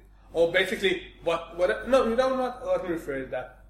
Whatever he wants to do with it doesn't seem to go with what the audience wants to see. And Marvel is now facing backlash on that. They lose so much talent, and they're being very reactive. And they seem to be, and now they're going to have another relaunch, right? How are they calling it now? No, they're calling it Marvel Now again. They decided to go back to Marvel Now. What I'm interested actually is in the talent that isn't leaving, because we like you said, we had the movement Imagewards, as it were, go Image Young Man. But on the other hand, we had people who are there for quite a long time, and G. Willow Wilson. By right, she is a very big name, and she doesn't seem to be leaving for it. No, how is she not writing Champions instead of Mark Waid? But G. Willow Wilson is getting treated. You know why G. Willow Wilson doesn't leave? When Phase 2 started, in 2012 they had Steve Walker, which is, in my opinion, a great editor, which shepherded. You're wrong, but that's okay. No, he's terrible. Not as a person, Sean. Not the arguments on the internet. And his job. Oh, okay. He's very good at parsing out talent and shepherding news. He's wonderful. He's the one who made Carol Danvers Captain Marvel and put Kelly Sony. He's the one who launched Hawkeye with David Aja and Matt Fraction. He's the one who started the Hawkeyeization. If you look up on many of the books you like on Marvel over the time he was on them, they're probably from him. Like, I've started noticing editors. Superior Foes of Spider-Man. Superior Spider-Man and Superior Foes of Spider-Man. Books that other editors would not have made. And also, the assistant editors he built under him, which took his place. Sana Amanat, Will Moss. People who do the books you like now are people he put in place before he left. Okay? So basically... It talked about J. Jonah Jameson. Oh, yeah. He put Kelly Sue DeConnick on a time where Marvel basically had almost no female titles. Axel Alonso spoke about after they've cancelled the Marjorie Liu X-23 series, they basically had no female lead titles. They're not exactly drowning in them now either. They have like... they have almost 4. No, they have 4. Spider-Gwen, Miss Marvel, Squirrel Captain Girl. Marvel, Mockingbird, okay. 2 creators. They have like You still have some more. They have nearly 10. They had a year of Thor. They had a year of She-Hulk, of Storm. A year of She-Hulk. They have A-Force. They do have them now. But Kelly Sue basically launched Captain Marvel, a move which seems to have the support of Marvel because Captain Marvel got into all the Avengers teams and now she gets a movie. But Kelly Sue never got the recognition. She never was invited to the Marvel retreat. Yeah, the Marvel retreat. That was the story that... Which her husband... No, she said it before. Which her husband, Matt Fraction, was invited to. It's crazy. She and Matt were both leading a series. Captain Marvel is a bigger character than Hawkeye. Yeah. And she had the bigger character and he was invited. And she had more work to do because Hawkeye was at least more familiar from the films. Captain Marvel, like Carol Danvers, was not. She had more titles at that time. There was no reason to not to include her. And they didn't invite her. They didn't, but and that reeks. But Miss Marvel broke out, and Julie Wilson did get invited, which led to her, getting she gets a recognition. A-Force. But she isn't writing more books. She did. A-Force. She wrote A-Force was cancelled. No, A-Force moved to another writer. No, right? she launched A-Force. That's what she launched happened. A-Force, but she also wrote other books. I believe. If you can, you wouldn't. Why would you want to be like one of those overworked guys who have to write 6 books just to stay up? Also, she's for recognition. I mean, Mark Waid doesn't have to write 5 books. No, he does because he takes the money to his own digital publisher. The thing about Julie Wilson, which is also the thing about Ryan North. Not Ryan North. No, because I'm talking about the one who won the Pulitzer, Ta-Nehisi Coates. Well, the thing about them, Julie Wilson is not just a comic book writer; she does other things. If Marvel will ask her to launch an A-list female-led Avengers group during Secret Wars, she will do that. But they didn't ask. No, they didn't. She has. A-Force doesn't really sell. Yeah. It's not a very good book, I have to say. Yeah, from what I read, only like 1 or 2 issues of it. I've heard good things about it. Never mind. But she does other stuff. Okay. So just a few. Does anyone have any thoughts about Marvel films this year? Anything that stood out? It's like clockwork, right? Stand out. They all seem to be created from the same cookie cutter with the same cookie dough with the same oven. I mean, good cookies though. Good cookies. Very good cookies. Decent cookies, but sometimes they feel like a pizza instead. No. Well, if you're in the mood for pizza, I know where you can go. Let's talk about Image. So, we were talking about like the great escape of talent from the big 2 to Image, right? Yeah. And looking back at the year that Image has had so far, and a little bit further than that in terms of what they've been up to. First of all, this is the company that I am giving the majority of my monthly comics money to. That just goes like sight unseen. But I do have to still criticize them because this is a company that has very, very distinct good points and bad points. In terms of good points, you don't know what you're going to get when you open the previews. There are new launches every month. It can be about a doctor who's a serial killer. It can be space detective. It could be about a murder in a space station, about a murder in a space planet. It could be about a murder in space. No. There are a lot of different types of books that Image are publishing month to month.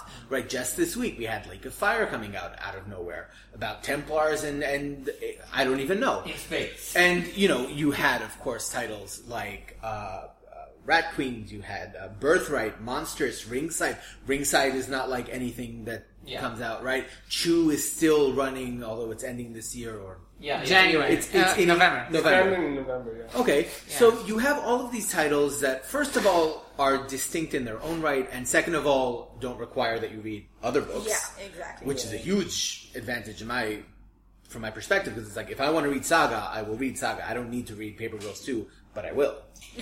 That's just because... That's the big secret. The last issue of Saga is like, and that's how we came to Earth. Hazel ends up being the lead paper girl. I'm down with that. Now, but that said, right, acknowledging that they have had, they've had good books, which, Descender I think is fantastic. Island is still around, which I think is great. They've had not so good books like Renato Jones, which we don't need to get into that. They have also had some problems with getting particular projects off the ground, and I'm thinking here of the failure of 8 House. I partially disagree with you. We'll get to that. Yeah. We will get to that. So, 8 House, for example, in the November solicitation now, Arcadia is coming back as a standalone. Mirror ended up being standalone. From Under Mountains, sort of like completely detached from that project. That whole experiment, the Gramverse, was a noble one. The idea of let's have a shared fantasy universe at Image. female leads, Emma Rios, all of these Female lead, female creators. Yes, Yeah. all of these New like high creators. profile materials. And it didn't work out. But the advantage with Image, I think, is that they're not resting on their laurels when it comes to, okay, this didn't work out, let's do something else, right? If Brandon Graham has failed us, somebody call up Karen Berger, let's see what she can do, right? They have contingencies. They have backup plans, exactly. I don't. Now, just before we get to the thing, there is one major problem that I have to, give them their spanking for. Basically, communication. This is a huge problem with Image.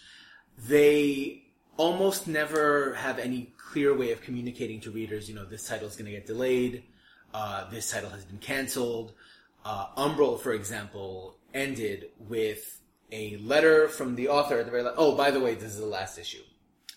Egos was the same way, right? Odyssey has been missing in action since March. Nobody's seen it. No, Odyssey's still going on, though. Odyssey is going In on. theory, but They've had a 6-month hiatus so far. They have a coloring book.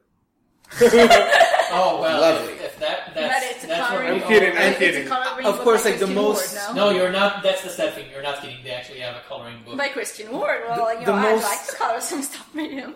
I would say the most high-profile flop for Image, and I say flop in quotation marks, of course, would be Rat Queens, right? Yes. Which has gone on extended hiatus, one issue into a storyline after the much-publicized departure of Tess Fowler, and none of this was communicated directly from And And now with it's- all and the now backlash Rat behind Queen- the scenes. And you now know. Rat Queens is becoming a webcomic. Allegedly. What? What?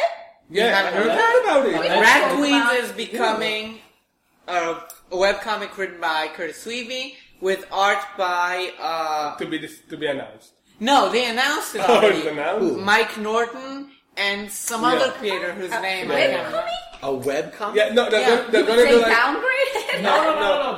That's a thing that Skull Tigers was a webcomic for quite a while before. Image They're decided gonna do... Before. You don't go from being a published to being a webcomic. Are we Oh, opening Yeah, it? to Brian K. Vaughan. Are we opening it up? Yeah. Let's yeah, open I mean, up. Sure, I'm- let's open Let's it up. open Yeah. up Let's the open it up. shitstorm. You're just website. on the edge of yeah, go for it. Let's open it up. Okay. Basically, the huge difference of Image, the things they pride themselves on, is their difference from any other publisher in terms of how they manage their content and How's it- creators. yeah. Because you meet an editor, you meet Eric Stevenson, which is the one who has to be credited for the great change and the good change he's made to the company. And basically, if Eric approves you for a series, you'll get your first issue in the solicit. But you manage yourself. Scotty Young said, and many creators say in interviews, that publishing in Image is like being a mini publisher in like an umbrella. Means you have way more stuff to do. Image is a good place because they give you like a place on the previous book, and because they're a big company, you will be on all the major websites. But you know what they don't give you? They don't give you money. Yeah. Which is important. Well, actually. No, they give you money in theory. No, They They give give you you money they give you the after money the you fact. earned. They give you the money that you earn. exactly. They But give you you. need to, They give make you money to earn they money. Give within you, it, they know. don't give you advances. They may give you. They don't give you advances. They may give you advices, but it's up to you to take them. Like Nick Commander, for example, is someone who's going deep into the Image trend right now. Right? He has like He's 3 done- series going on. He has 4 now. Low. He has Deadly Class. Black Science, Deadly Class, Seven Tokyo to Ghost. Eternity. Tokyo Yeah. Ghost is closing, but Seven to Eternity is starting. Like, he's always coming up with new ideas, with collaborators which we like seeing him with. But he decides if he even has an editor. And editors who used to work at Marvel, I can't recall the name of the editor now. But some editors... I know who you're talking about. The guy who used to do Zorn for X-Men. What was his name? Mike Martz? Martz? That's the Maybe. Some editors... Isn't Mike Marks an Aftershock now, though? Yeah. Yeah, he's an Aftershock. Oh yeah, right. No, never mind that. Oh, okay. Some editors, you know who? Karen fucking Byrne. He is now a freelance editor, and she gets to pick and choose her own projects, which she shepherds in Image or wherever. The editor is now employed not by the publisher, but by the creator. Basically, the creators tell the editors what do they want. Do they want a soundboard? They want someone to manage the project. If they want to cut losses, if they want to cut more profits, a creator might try to manage it themselves. And sometimes it works. But lots of creators needs editors. It needs a guiding hand of an editor. Oh, yes. And choosing not to go that route might be a quite stupid idea. You know Absolutely. who came out too early to a strong Image, in my opinion, is Curtis J. Weeby. Curtis J. Weeby, which is a good writer. We've mentioned Rat Queens. He also writes Peter Pan the Faust. Allegedly. Okay? No, the 24th issue. I know it's coming back, that's but it's been gone for 2 years. But he launched Pisces, which, first issue hit the shelves. Did it ever get to a second issue? Yes, it got was to cancelled by wasn't cancelled, just stopped being published by the third issue. They go on hiatus. It's not cancelled, it's on hiatus. I think That's part of the communication problem. Yeah, exactly. Rat Queen's going on hiatus now, and then returning, then not. Now we can't blame Image for that, in my opinion, because if a creator doesn't broadcast it to them, they can broadcast that to their clients. I think and creators can get No, Image is still a publisher, though. We're not talking about like Smashwords where they're all self-publishing and just doing whatever they want. Image has a publisher. They have an editor-in-chief. It's their responsibility. They may not have to like micromanage the way that Marvel and DC do, but you have to tell your readers like this book has been canceled. Don't wait for it. Let me ask you a question. Who are the clients of Image Comics? That In would your be me. opinion? Huh? That would be me. Yeah? The comic shops. I agree with Tom. Well, it's true to a degree that But not only Image, in comics in general. Yeah, the comic shops are the clients in general, but You are a client of comic shop, whether it be he's the client of Comixology. Comixology most of the time. Yeah, no, but Comixology is a comic shop. In a way. Is it? Is it? Yeah. But here's the With thing. infinite amount of storage. But here's the thing with Image for me. But they don't. But I'm all for the artist doing what the artist wants, and if the artist wants to publish one issue a year, that's his prerogative. But if you're going to do something which is published as a serial, and if you're basically dictating that issue 1 needs to be to issue 2, if issue 2 comes a year later, I'm not gonna read it. why should I read it in that way? I would wait for the trade, but then the creators go online and say, "Well, we need you to read it as it comes out," and I will ask, "But why?" It's obviously not planned as a serial, because in a serial, the time frame matters. Yeah. If the issues is one and done, if it's an anthology, if it's something like that, if you get satisfaction from the single issue, Great. Yeah. fine. You can allow yourself that. If you don't, there needs to be some sort of schedule. Now, Brian K. Vaughan on Saga with Fiona Staples, they had the perfect model of, she can't draw every single month. We're going to finish an arc. Yeah. We're going to do a break. I we're definitely going to come agree back. with The trade comes out during the break. And if exactly. That is a if great she needs, model. And if she needs some extra money from one of the companies, we wait, we take a break in the middle of an arc, and she goes and do 3 issues for Archie, who do pay straight on advance, right? It's more important that issue 1 to 6 come out every month rather than issues 6 and 7. Yes. If you know it's a break, you can plan around it. But if you don't, But if When you need to have a complete story, start, middle to end, you end up it's a with good something run. like Rocket Girl, which is a good book by a good creative team. But the first 5 issues came out, and then issue 6 came out over a year later, and then there was. By the way, with Rocket Girl, I'll let you finish and then I'll put that in. No, it's what I'm saying. And then issue 3 came out, 3 months later. What's going on with Witches? I don't even know. Red one. No, Witches is like every trade is a standalone trade, so it can wait. It's the Mignola model more than the Image model. But I want to get to a point about Rocket Girl. Rocket Girl, like Halloween Eve, was backed by Kickstarter. Which is like Image does that. Image picks up successful Kickstarters and publishes Sex them. Castle, yeah. Oh, Sex Castle, Rattler by Rattler. McNamara They're and now Hinkle. publishing Kill 6 Billion Demons. Yeah. Which is a webcomic now. And they published, The it thing- wasn't Kickstarter, but it was in Panel Syndicate. Private Eye. Private Eye, yeah. Yeah. Now the thing about that, like Amy Reader and I forget the face. Brandon Montclair. Yeah. Brandon Montclair, yeah, exactly. Thank you. They got their money from Kickstarter, right? To launch, they said we're gonna give you Rocket Girl, support the Kickstarter. The Kickstarter was very successful. Then they turned to Image to basically publish them. They had some funding, and then get delayed. Now what happened was they are currently working on Moon Girl and Devil Dinosaur for Marvel. Basically, what used to be the model of the very stable model of the industry up until a decade ago was you get discovered by a Dark Horse, by an Image Comics, by an Oni. Marvel and or DC hires you. You keep doing that for as long as you get, and maybe launch a series on the side. Now creators can sustain themselves from Image, Not all and they creators. turn too quickly for that model. This is the thing, though. I do think that for Image specifically, for the model of publication that Image promotes, I think the people who tend to thrive the most there are the creators who already have name reputations. Name You recognition know who and they are. discipline.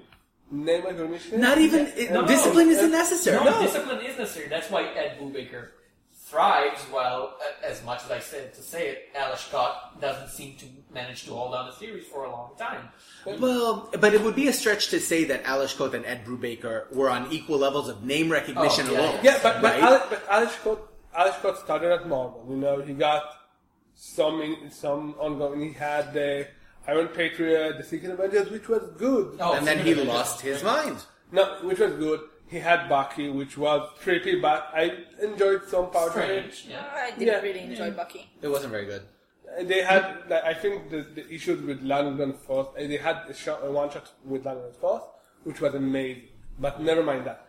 Then, after doing some serious Marvel titles, instead of climbing the ladder and getting the name recognition, he said, "No, I can do whatever I want. I can launch 3 series at Image at once." And he failed. I don't know if he failed. No. Sales-wise. Statistically, these books are not in existence anymore. Yeah. Okay, so it's not enough to be punctual and not even to have real talent. There are the occasional creators I think that that's Image so. takes a chance on. But I don't think, you have to be someone on the level of Ed Brubaker or Yeah. Brian K. No, Vaughan not or Jeff necessarily. Lemire to be hi, I'm here. Who's the guy who's doing Postal and Think Tank? Brian Hill. Brian Hawkins. Hawkins, sorry. No, that's Matt Hawkins. Matt Hawkins. And Now, Brian... Matt Hawkins is not a huge name, but because he is doing it super professionally, he has 4 ongoing series at the same time, which he manages to hold. So I think I agree with Aviv. Yeah, you have to be disciplined. You can be okay. What's the thing? You need to have 3 qualities. You either have to be nice, you either have to be talented, or you either have to be I think that was the quote that was used to explain why Mark Miller has a career. Yeah, no, finding the origin of that, I attribute it to Neil Gaiman because he had it at that talk, but, it can be attributed to prior people. If you're punctual and you're talented, you will have recognition. Eventually, you will be recognized. Yeah, eventually being the key word. Also, Yeah. you can see Jim Zub's career on Skull Kickers, and he said that he gets much more Skull Kickers right now than at late issues of the series, because again, Marvel, first trade, and Tom King also said that in an interview. What happens is your first trade also always sells the most. Mm-hmm. It will always sell the most. Ideally, it will keep on selling by the time you're on trade number 6, and it can sustain you, and you can tell your story. Now, But you have to be punctual, you have to get them out on time, and you have to make them good. Let me and ask it's at this up point. to you. Wait, not I to- have not an something. image. Yeah, Just okay, say- go ahead. I don't remember who said it, but someone said on Twitter that the aspiration of a creator has very much changed in the last 10 years because the dream was to write a small comic and then get discovered by DC and Marvel and be a big name at DC. Today, you want to be a big name in Marvel and you DC, start doing a creator-owned comic, which is small at like Image, which is like a niche book. If you get to start a small comic as Image, you're lucky now. No. Yeah, you start with like Boom or whatever. Or Boom, or Oni. Who I'll talk about shortly. And you get discovered by DC and Marvel, and then that same creative team will do a bigger book at Image or at Boom. Not necessarily a bigger book, but the books they make more money on. I think that was applied to Noelle Stevenson. She started with Nimona, then she went to do like Runaways and stuff for. She did. She went to Boom with Lumberjanes, and then she went to Marvel to do like Runaways. Stevenson, I think, is a different discussion because she was a huge success. She did. Yeah, that's what I was saying. You can start an Image, and you can maybe be a breakout. But what Chagai, I think, is saying is creators are now trying to pivot success from Marvel and DC. And it's been going on for years. Like, Brian Michael Bendis, who is the, poster boy for Marvel, has never stopped publishing comics with Michael Oeming. From who? But that's Icon, right? That's Icon at But Marvel. they've opened He's the up only Icon. one. Bendis isn't publishing anything at Image. No, but they've opened up Icon just for him.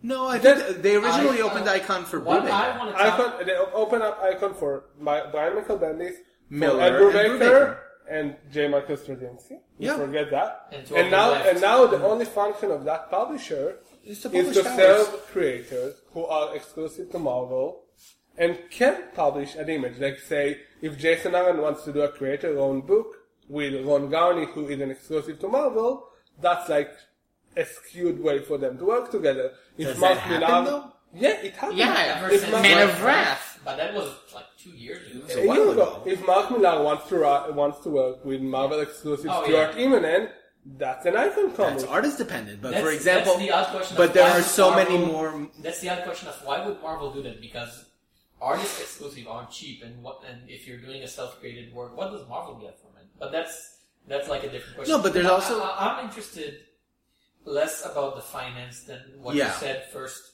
when you talked about quality. And the problem that I have with Image, and like you, Image publishes most of my favorite work. Most of my shelf is Image. Mm-hmm. The problem I have with Image is that at a certain point it became like, come see the creators that you already know from Marvel and DC, the big names, doing the things they want. Doing a non-superhero variation of the stuff they do. So I'm cool with that. I'm cool Because you can't get it from Marvel and DC anymore. I'm cool up to a point, but at a certain point, Image became from this place that gave me something new and exciting to the place that gave me more of the thing they know. Because you're saying something new every month, and I'm saying it's a new Brubaker and Phillips book every month, which is a good thing in the specific case, but not in the every month. Another noir series from Brubaker every month. Yeah. Another Pulp action series from Remender every month. What have you? I think the flip side to that, and that's why, for example, Island is so important to me because this is actually Image, taking the Image brand and putting it on brand new talent, on people that I've never heard of before. But I think the flip side to that, I see what you're saying, and I completely agree with you in terms of when you look at their output on a month-to-month basis, there tend to be similar books, right? Mm-hmm. But I think the key is you don't actually have to read all of them. Yeah. That's the thing. It's not that, Copperhead, for example, was Space Detective, right? And The Fuse was also Space Detective. But you didn't have to read them both. Yeah, but there's no imperative to be like, let me they don't cross over. Yeah, There's I don't no need to read all of the detective stories. Actually, we had a perfect example of this last week. We were talking about a book called Demonic, right? Which is it's a miniseries by Christopher Sebela about a guy who makes a deal with a demon and has to kill people. About a Ghost Rider who doesn't have a bicycle. Ed Brubaker literally published the exact same premise 2 weeks ago. But Ed Brubaker is a much better writer than Christopher Sebela. So you don't have to read both. Yeah, is the thing. You pick and choose. This is the case of creators trying to break into do whatever it takes, trying to make it however they want. But when Image started, they had sub publishers. I'd say had Spawn. Yeah. You know, you have the McFarlane Top verse Cow, and your your- Top Cow and your Wildstorm. Yeah. You had No. Witchblade and that universe. And even When women were women and men were... yeah. I don't know how to finish that sentence without and being even- terribly offensive. And even Kirkman now has Skybound. You know, But these Image- are Image- imprints in like Image name is only. a very vague, very, very vague publisher in terms of what they publish now. They can publish anything, like a serial about a cop who eats stuff and gets premonition from it, about a space romance like Romeo and A Juliet girl in who has space, allergies. a girl who has allergies. Exactly. That's not true. Yeah, it's not girl. You know, I that's, haven't read it yet. And I just, and I think like they do succeed in getting good press and good like brand recognition on their term, but I don't think you can really blame them for failures or like for publishing.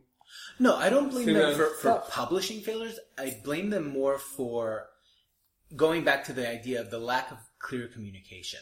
Yeah. Right? Of being able to say, It's on Doom- hiatus. yeah, like But- it's on hiatus. But It's you not know- coming back. But you know, if you have Skybound, if you have Top Cow, you know, all of the Matt Fraction Kelly Sue books are published under the Minfred Criminal Masterminds, like yeah, brand. but it's like And- Rat Queens was published under Shadowline. Did that change the perception of anything to do with Wait, that book? Yeah. but they didn't have an editor from Skybound. You know, Brubaker managed his sheet, Fraction managed his sheet, Curtis J. Weeby doesn't manage his sheet, and I believe that Alice Scott leaves know- the shit to be Alice- managed alone. You leave Alex Scott alone. We will not. He made his own You know, bed. Al Scott is a friend of Ali Lon, and you don't talk to Al Scott like that. I'm But sorry. I do. The original writer. The original writer. But what I was saying that was, you know what got me excited about Curtis J. Weeby? He had a new book by a publisher who's not Image. Dark Horse. Bounty. yeah. But, you Bounty. know, why would you read Bounty if he couldn't finish Rat Queens Because he or had an Peter editor Pan's on that. Frost? So, Because he had an editor on that, and an artist There's that's other been people paid. whose, jobs are on the line. An Who's artist- creative. Tess Fowler's job was on the line. That didn't No, stop him. he had an artist that's been paid Yeah, by a but she publisher. wasn't his boss. It was the other way around. You know, if you break through Image, that's fine. I hope to break through Image as a young creator, but you don't get the chops to make monthly books for the monthly grind of comics at Image. Which is You really don't. the central... You don't just in Marvel and DC, and for the same case, Dark Horse, Oni, etc. You don't just get the name recognition. You get the chops of working with an editor, on working with an artist, Getting on meeting groped by an deadlines. editor. you get money behind you. Yeah. You don't have to when you You get publish some capital, yeah. yeah. When you publish a book from Marvel, you don't have to pay if the book loses. It's Yeah. just the books get cancelled, and hopefully you'll get another job. With Image, it seems to be high risk, high reward. That is, if the book succeeds, You get Saga. you get the money, and then you can reinvest it in. Okay, I can now pay the artist to do it monthly, or I don't know, or I can take time off working for Marvel and DC titles and just concentrate on that. Yeah. But if the book doesn't succeed, well, it's money straight out of your pocket, Yeah. and you have to cancel it because you don't want to start with it. Fraction Image and favorites. Image favorites. What are you reading? Well, Which ends, unfortunately. yeah. I want to talk about Rumble. Talk about because Rumble. this isn't a book that Let's gets get ready to it. a lot of attention. Okay. And I find that a shame because there's nothing on the shelves quite like Rumble. In many terms. First of all, you have great writing by John Arcudi and great art. And the way Arcudi builds the world and builds a mythology in a thrilling, engaging way, and the mood he sets, which you can get a joke that you can laugh out loud from, and then a heartbreaking moment in the same page. And it's like very, very unpredictable. And I love that. And it's sad that it doesn't get that much attention, as much as it deserves. Also attention, if I'm correct, that Dave Stewart's Yeah. calling the book, Yeah, Dave Stewart. which also whenever Yeah, he's Dave on a Stewart. book, that's Dave amazing. Stewart The best is... colorist in the business. Francis? Yeah. Dave One of the Stewart. best. One of the Yeah. best. It's either him or Nathan Fairburn. He's not the best for 2016. That's Jordi Belair. Yeah. That's sort of by law of averages. Odds are more likely than not that she is all of calling the its ball. own is starting with a I'm an awards winner, Jordi Belair. Yeah. Isn't Dave Stewart also an Eisner Award winner? Yeah, Award. much No, more. yeah. I think we've checked it like recently. Matt Hollingsworth got the first, then it's Dave Stewart. For like, Almost for like all the duration. What's Like your- whenever a colorist gets a prize from the Eisner, it's almost always and the Stewart. nominees are Dave Stewart. They once And gave that's it. They once gave it to Laura Dupuis, and I've intentionally call her Dupuis, and twice for Jordi Belair in the 3 recent years. Okay. What's your favorite Image book? Think of it like the scene from Cinema. What's your favorite? We're talking to Both of Either of you. you, What both of you. image books do you? I don't read much Image, so I know I probably should read more Image because I hear so much good stuff about their things. Currently, I'm only reading Saga. I read Rat Queens. Not anymore. Yeah. But We no, would still be reading it if it was still coming I out. would not. Oh. After hearing all the news about the behind the Yeah. scenes stuff, it just I bought the third trade and I just I wanted to read it and I'm reading the first page and I'm like, can't stop thinking about all the shit Yeah. behind the scenes and it's ruining the book for me. Yeah. So, yeah. but yeah, I don't read much Image, just Saga and Rat Wings, which, I'll give a shout out to Cry Havoc by Cy Spurrier and Ryan Kelly. Ryan Kelly with colors by Many people. Nick Filardi and Matt Wilson and what's his face? Surely Jodie Belair is there somewhere. Probably. She's probably hiding. Statistically- She's hiding in the margins. She Like, did a cover with Of course she did. Of course she did. It's like the time. Lee Loudridge, that's the other guy. It's a very interesting series about a lesbian werewolf who is also a combat fighter that takes place in the past, present, and future. That's the thing. I find Spurrier's works to be very intelligent and challenging, and I think of him in the same vein as Al Ewing, though he does much less mainstream work than Al Ewing does. The twist about this series artistically is that each of the 3 colorists, Filardi, Wilson, and Loudridge, do different timelines. So you get the same artwork on every page, but the tone each colorist gives to it basically changes the mood drastically. It's also written with great taste and great characterization. I really love the protagonist of that, and I think everyone should check it out. It's one of the breakout hits for me of the last year. So moving from Image, if we're talking about companies that foster new talent, I'd like to say a few words about Boom. I don't know if we can consider this a downside for Boom specifically in 2016 because they recently made a deliberate financial decision to cut their content down. They are commissioning fewer miniseries and they are shortening them to typically 4 parts per miniseries, which I think is a shame because very strong books like Turncoat, for example, which came out this year, absolutely would have benefited from another issue or 2. They were fine as they are, but, a little bit more. Can they get a sequel? Well, they've had some very strong launches so far, right? So I need to say this, and I never thought that I would be sitting here with you all and saying this, but Kyle Higgins and Margaret Scott are writing Power Rangers, and it's kind of good. And I'm not sure what to do with that knowledge. I'm not entirely is this the real life? It's a solid adventure. And that's an ongoing, not a formula. And it is not trying to teach you any after-school lessons. It's an ongoing. Not even one. It's an ongoing that spawns spin-offs, which are also good. Power Rangers Pink is good. It is really good. In this space year 2016, I'm telling you, read Mighty Morphin Power Rangers. The Pink Ranger solo miniseries is really good. I think it's an ongoing. I think they turned it into 2016 is a weird year. Isn't it though? Yes. And it is the 1990s all over again. The year that took David Bowie, it's unforgivable. Someone said, I don't want to say that David Bowie was holding the fabric of the universe together, but look at 2016. Also, now, they do have a few ongoing series that, as far as I know, are still successful in the same way. Yeah. So, for example, Lumberjanes is still maintaining its momentum despite the creative... That was launched as an 8-issue mini. It's now an issue 29. 29. Which also crosses over with DC, by the way. Yeah. Sure, it's crossing over with Gotham Academy. Yeah, You've got The Woods, which is still great. James Tynion. You've got Giant Days, which I think is one of Boom's best books.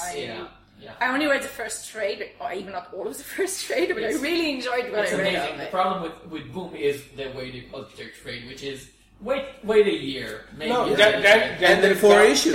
Giant Days comes out good. They have the third. No. They published the third trade is only coming out in like 2 months' time, and it only goes to issue 12. They are now at issue 19. What are you talking about?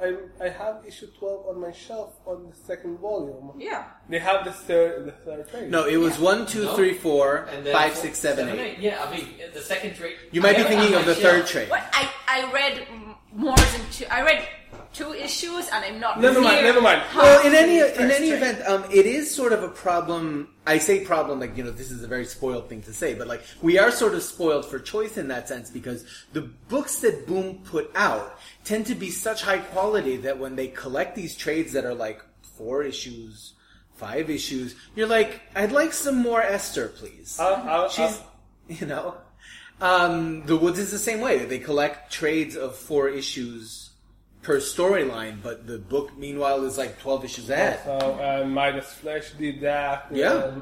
The Spire by... Midas Flesh had no reason to come out in 2 trades. Yeah. The last trade of Hex came out this year. Yeah. We reviewed the complete Hex in the middle of 2015. Yeah. You also have The Spire, which is 8 issues by Seth Career and not Stokely. No, yes, Jeff Stokely. Jeff Stokely? The best thing on this book. Yeah. So they do. If it's 8 issues, I presume it's going to come out in 4 and 4. And it's very calculated. There was an interview, I think, in Sketched when they still did not audio. They came back, by the way.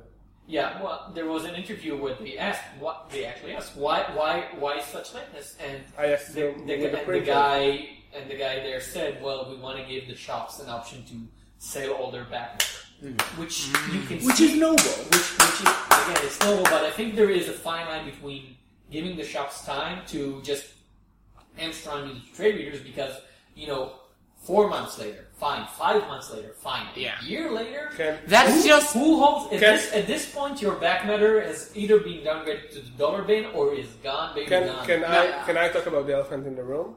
Sure. Put on some weight. Don't be disgusting. No. Tom. By the way, Tom is the sexiest I've ever seen him today. By the way. Dear. Let me just say that now. Okay, Eddie Berganza. Okay. No. I've seen Tom worse. No. Let's talk about some stuff. First off, Boom in content is very alternative to, let's say, the very male content comics is known for. Oh yes. And I don't know if you know this. I don't know if you know this, okay? I'm just kidding. Lots of female readers don't usually go to local comic book stores. I wonder why. And we're not going to go into that, but I hope that Boom is doing really well on digital, and that should basically give them money.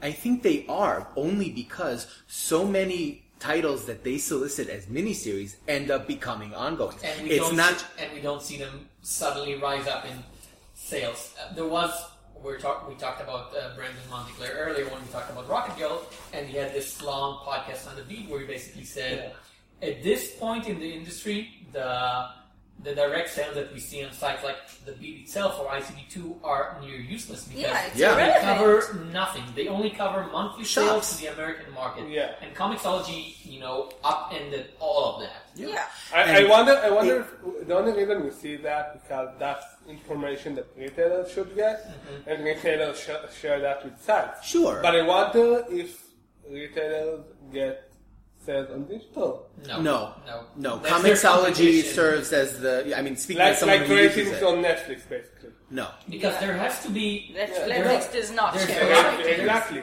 There has to be a reason. Digital has to be huge at some points because there has to be a reason why, for example, Squirrel Girl, which sells in print in monthly issues near nothing. Under 10,000, I think. Yeah, there has to be a reason. It's not only still ongoing. They just got a new graphic novel for Squirrel Girl, so it sells to somebody because Marvel. They're not a noble company. They won't just do it for for the sake of representation. They like the money. A graphic novel, which, by the way, they can sell on Barnes and Noble and not Sure. on comic Yeah. book stores. And let's face it, most of the female readers, the ones that buy digitally, will feel more comfortable going to a Barnes and Nobles than to a comic book store. Now that's Unquestionably.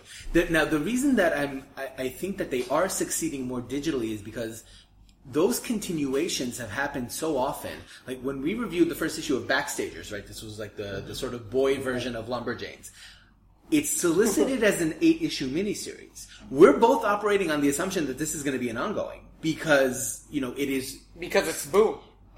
Well, not just because it's Boom, but because regardless of what the ICB2 numbers are saying, clearly there is another audience there that's tapping into it directly.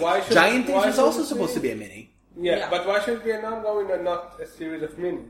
That can also work for them. Because there's value in maintaining an stability. ongoing series in stability, and also it's not like Lumberjanes, for example, is the exception in that it had a creative team turnover. Giant Days is still John Ellison. I mean, I have a few friends that have the Comixology pull list. I mean, if you have a series of a bunch of miniseries, the readers will have to sign up the miniseries. No. If you have this ongoing series, your reader will have it in their cart in Comixology. All you have to do is press purchase. There's no also need helps- for another number one. No, you don't need it. Now, the thing about the rule of 4, or the whatever you call it, is I think it's something to do with the printers. I think they have deal with printers to print this many issues, and they regulate their audience to receive content in those chunks. And that's what works for them. Well, Especially if you're saying that they have financial issues. Well, and they're no. saying What they said when they announced this measure was that they were doing it for financial reasons. But it does seem that these reasons tend to apply more to books that are either printed exclusively or that for whatever reason those are the ones that don't sell digitally, because there have been so many extensions. I think either The Joiners or Joyride also became an ongoing. One No, of the two. Joyride gets a Joyride sequel.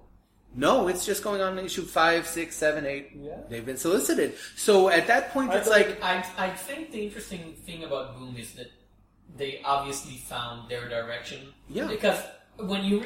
mostly I'm talking about Boombox because that's most of the Boom that I read, but it seems that most of Boom today is either Boombox or Boombox influence. And I can almost tell by the time they have announced something, this is what I'm going to get. Goldie Vance, Jonesy. Which is the good version of having a strong editorial line, which is they're not simply taking creators and saying, you're going to write this way, you're going to draw this way. They're taking people whose art...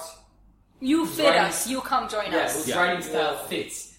And it works. And they are cultivating much more new talent, I think, than Image. Yeah. People that you've never heard of. You have that. You have they have the Boom flavor, I'd say. You have you can definitely see books like Giant Days and Lumberjanes and Jonesy. Backstagers and what's the name of the Hotel Detective series? Goldie Vance. Goldie Vance. Goldie Vance, yeah. You can almost do a Boom verse. Thank God they don't do it. Oh, No, God. they don't. We don't need a but, Boom verse. But Boom was very different before that. When Yeah. the era of Mark Twain, they were like an alternative superhero. And they were doing Irredeemable. No, For they what? had other books, but Valiant is now. I hear it. I didn't go into the whole Valiant hype. know I should, but Valiant is doing superhero books, and Boom tried that. Now they're appealing to a different audience. And they're it seems to be basically- It working. seems to be working. Yeah. Yeah. And they're saying like the Boom flavor. Any For better or Boom worse. books on your pull lists? Well, all I've read for the last year from Boom is Oh Kill Strike, which Delightful. which is fantastic. I got Lumberjanes, but I haven't read it yet. It's on my shelf. It's I waiting. am curious to hear with Lumberjane specifically how they're doing now that Catley has replaced Stevenson. It's still being published, and clearly people are I into was it. for the longest time a Lumberjanes monthly reader, which is very rare for me to be a monthly reader. I just dropped it recently, not because it became bad, and just like when I started reading it, I was sort of hoping for the end of the mystery, because it was suggested that there was an closed ongoing story. plot What's arc, going on in the camp? and Yeah. at some point it became obvious that they're not going to do it, or they're going to do it super slowly, and fine for them, and it's fine for what it is. It's not my deal anymore. Giant Days is delightful, Giant Days, I'm right. and Yeah. all that you need to hear is, even though they've lost Lisa Trayman after 6 issues, and she was the best single artist of last year, not the best in talent, not the best at her company, the best artist bar none last year. Even though they've lost her, this title is still going strong, and it's such a delight to read Giant Days. Yeah, it's fun. so fun and smart and funny, and I would love to read this forever. Yeah. So, let us go. What are you reading? Whatever was just mentioned, and I'm looking forward to reading Whatever I'm reading, No. pretty much. Are you reading a series I'm not reading from Boom? I've read the Midas Flash, and I enjoyed the first. Midas Flash I've was read wild. Midas Flash too. Yeah, and I'm expecting the Spiral. I think it looks amazing, and I've seen the strongest more than done. We reviewed it. Me and Yeah. Sean was done, and I was okay, Sean. It's fine. But you do like Salisbury more than we do, so that might Yeah. count for something. Okay, so... I'd just like to, pop in. We were talking about Archie. No. We've mentioned them a bit, but if you want to talk about Archie, I mean, Sure. things that are different in Good 2016. Lord. Archie have definitely Okay. gone through this some. is your daddy's Archie. Jump in. I actually have not yet read much Archie, but but I'm hearing so many good things about what is a brand new Archie, what is a re-Archie, whatever they're calling it. I mean, Archbirth.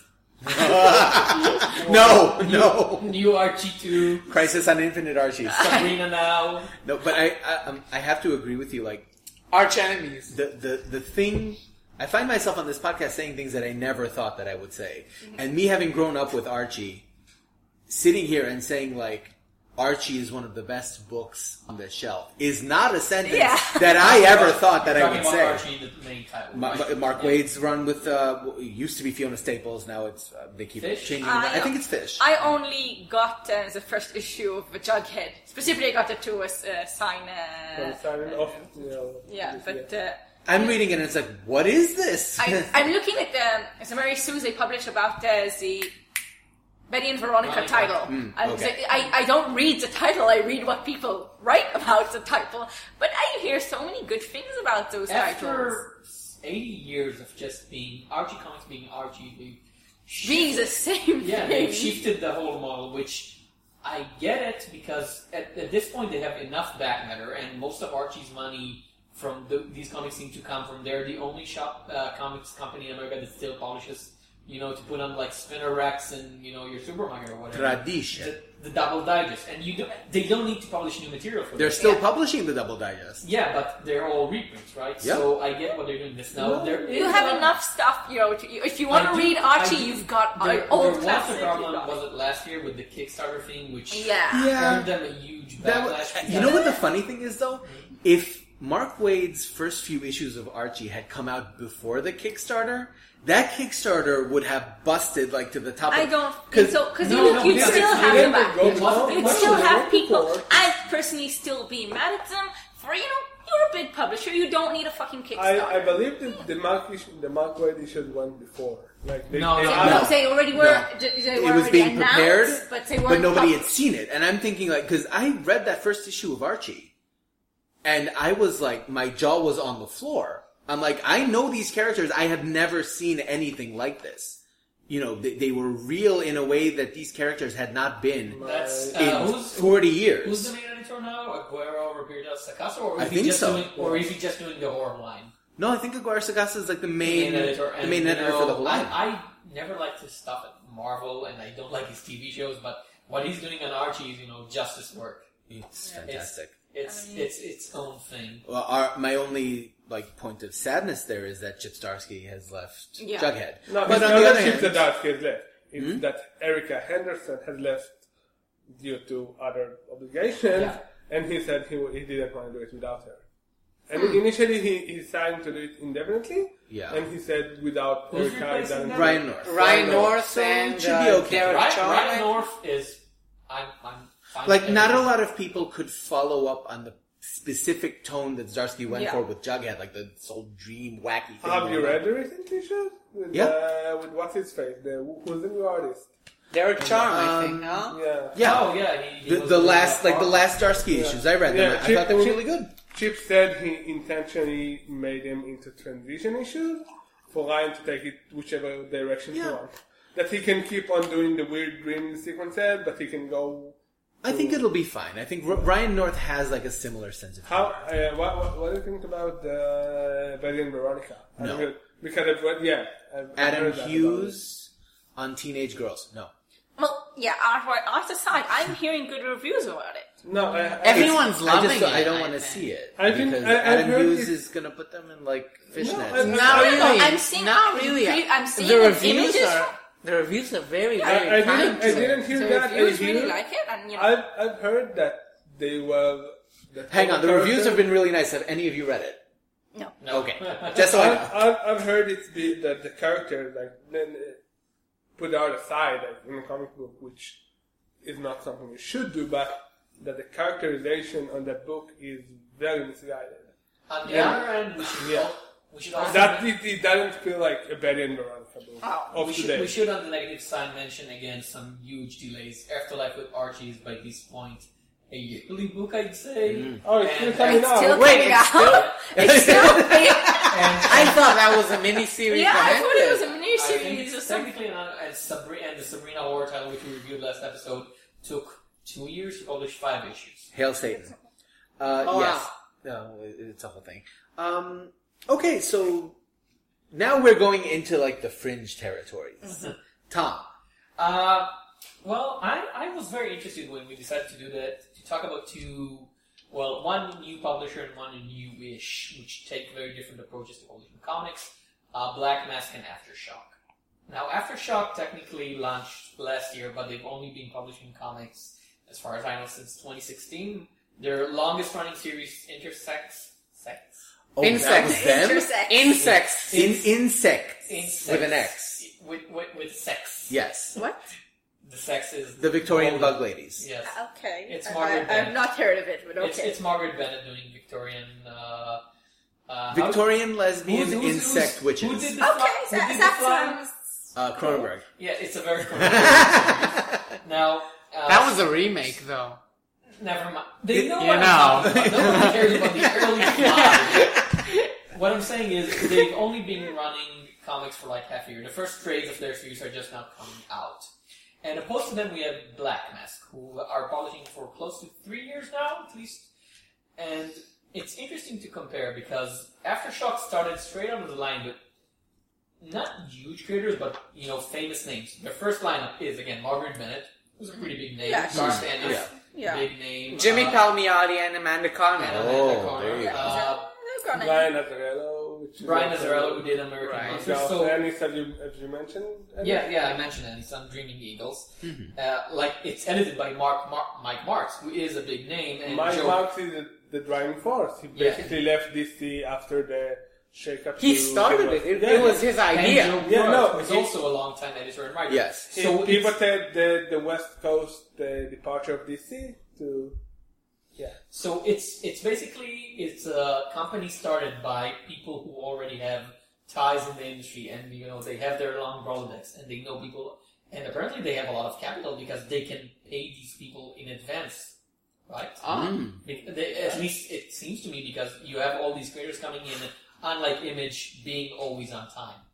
If that's one thing I've noticed, and I've read a lot of Aftershock titles trying this.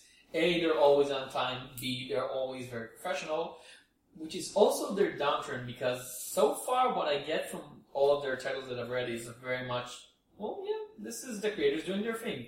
We've got Garth Ennis. What he's going to do? Well, he's going to do war comics. Yeah. What a But shock. that's sort of a We've thing got that... Ryan Azzarello. He's going to do something about violent crime. What you see is what you get. You Yeah. know? Yeah, but I don't know if you read them. I've read them. I've read all of their series up until now. Not all of the books, that came out, but I've read at least the first 2 issues of everything. Okay. Right. And so far, nothing. They don't have like their own saga or two for me. They don't have this thing which makes me say immediately, well, I want to come back to that every month. The best of the lot that I've read was Second Sight. We reviewed the first issue. Yeah, of that one, which wasn't... which was It was fine. It was fun. It was Hellblazer. So they need their shining stars. Yeah. Yeah, like they need the thing that you would be like, I know that book. Yeah. Two questions. Aren't all the books miniseries? No. No. If it's No. I Most don't of them think are so. ongoing. That's the impression I got from the preview. No, Maybe some of them are Yeah, some of them are, but again, Second Right. Sight, as far as I know, is not a mini. And Insects is Insects ongoing. is now at issue 7, so it's not a Which mini. and the creators on these books are on those books. Insect is Marguerite Bennett and Ariella Di Cristina, Yeah. something like that. Yep. Okay, and the other one? and it's Garth Ennis and John Colby on Dreaming Eagles, and Like there's an Captain- element... I and think Captain Cap- Kid is Cap- Mark Wade, so And Tom Pierre. And Tom Tom Pierre. Pyre, okay. But that's an with ongoing? Yeah. Torres. Oh, with Taurus, yeah. With, yeah. exactly. I think the way it feels to me is that basically Mike Mott's opened up a publisher. He decided to do, Image is doing well, Boom is doing well, like why not, use the time he curated over DC and push a publisher, for better or worse. And I think he called his friends, hey Ad, how are you? And he's like, I'm over here drinking with Miller, we're doing lots of drugs, and yeah, can you write the books? Yeah. Hey Jamie, hey Amanda, can you do a book? And that's the impression I got from them. It can't be like that because there has to be some huge financial backing behind this. You can't just start. You can start a publisher as you want it. You can't start a publisher with big names on the get-go because They're all getting paid. obviously if Garth Ennis is doing this, why isn't he going to Avatar, who already publishes his war comic? Yeah. Why isn't he doing it why Margaret Bennett doesn't do it via Image? Why do all the books? Bennett at the would same be picked up by publisher? Image in a second. Yeah. I don't. Why do all your books at the same publisher? I appreciate creators who do, Jason Aaron. He did a book for Icon. He did a book for Image. He did a book at another publisher. He diversified, and if one day Aftershock picks up, No, You it's, have it's time again, there. it's interesting to me, the idea of this publisher just starting from the get-go with big names. Because usually when you have a new publisher starting, they work out small and, they slowly, became more familiar. Boom didn't just start out with big names. Boom were Boom 5 years. created their name. Exactly. Boom Exactly. waited 5 Boom years didn't before they start hired. with Mark Wade. No, it took 5 years before they published one of his comics. They started, super small. My And- question is, Well, the comics landscape today is very different. Yeah. I mean, Aftershock seems to be getting their time in the sun. But my question is, will it last? Where will Aftershock be in a year or 2 years? Yeah. That's the big question, Again, because it's one of when those- you start at that high, can you go higher? Can you maintain that momentum? Yeah, If My they question retain the is- talent, they could. No, I they mean, don't even have to break in new talent. They could do it with old creators, but I assume the money has to come from somewhere, right? Because I look at their sales number; they're not huge. The first issues of something like Captain Kid gets less than 10,000. But this is ICV2 again. Maybe Yeah, again. maybe they are yeah, getting yeah. it digitally. No, We but can't put base anything on yeah. sustainable. Also, Mark Wade's publisher. But that might be the source of the funding. If they're highly successful online, then that might explain. Because I know that, for example, Insect specifically has a massive online following. I don't know how much that translates to actual sales, but clearly... Yeah, because Marguerite Bennett has a very large web presence. Yeah. I think I don't know.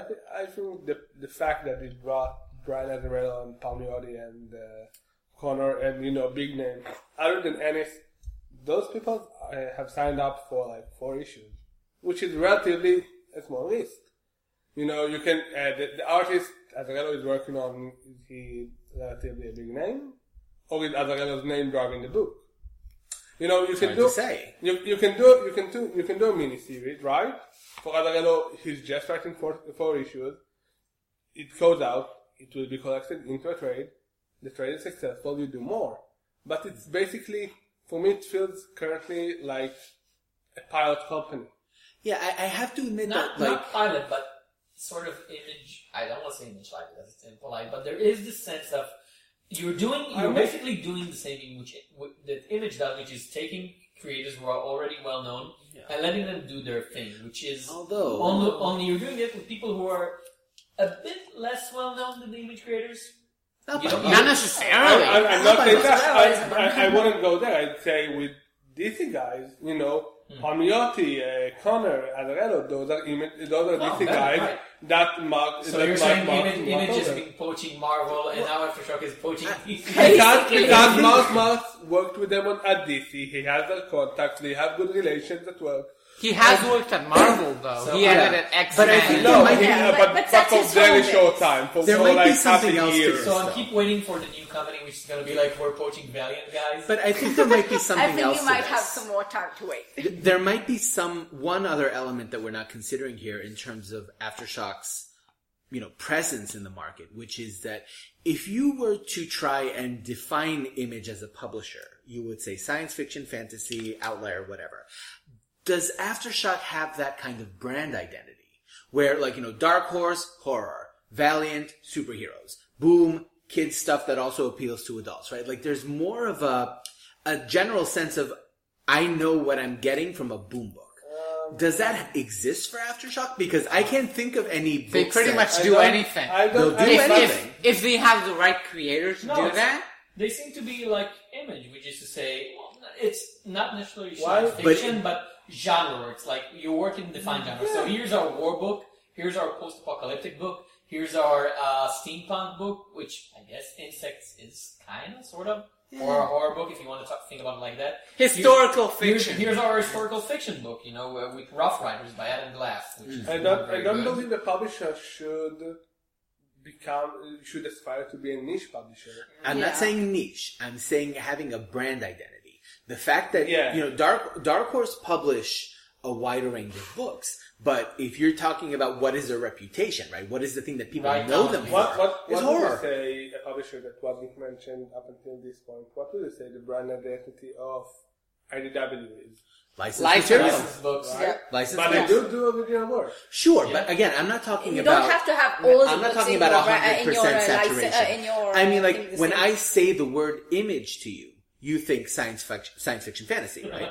No, I think independent content. Genre. I'm talking genre of story. Like, what reasonable expectation would you I have? don't even think of genre. Well, if you did, then that is sort of like the obvious thing, But right? when you think of IDW, you may think of Lock No, and you're right. Key, I think, but you'd also think about Micronauts. Transformers, Gen, Micronauts, ROM. Gen. They also drive them together in crossovers now, Sure. The Micronauts? Not the Micronauts.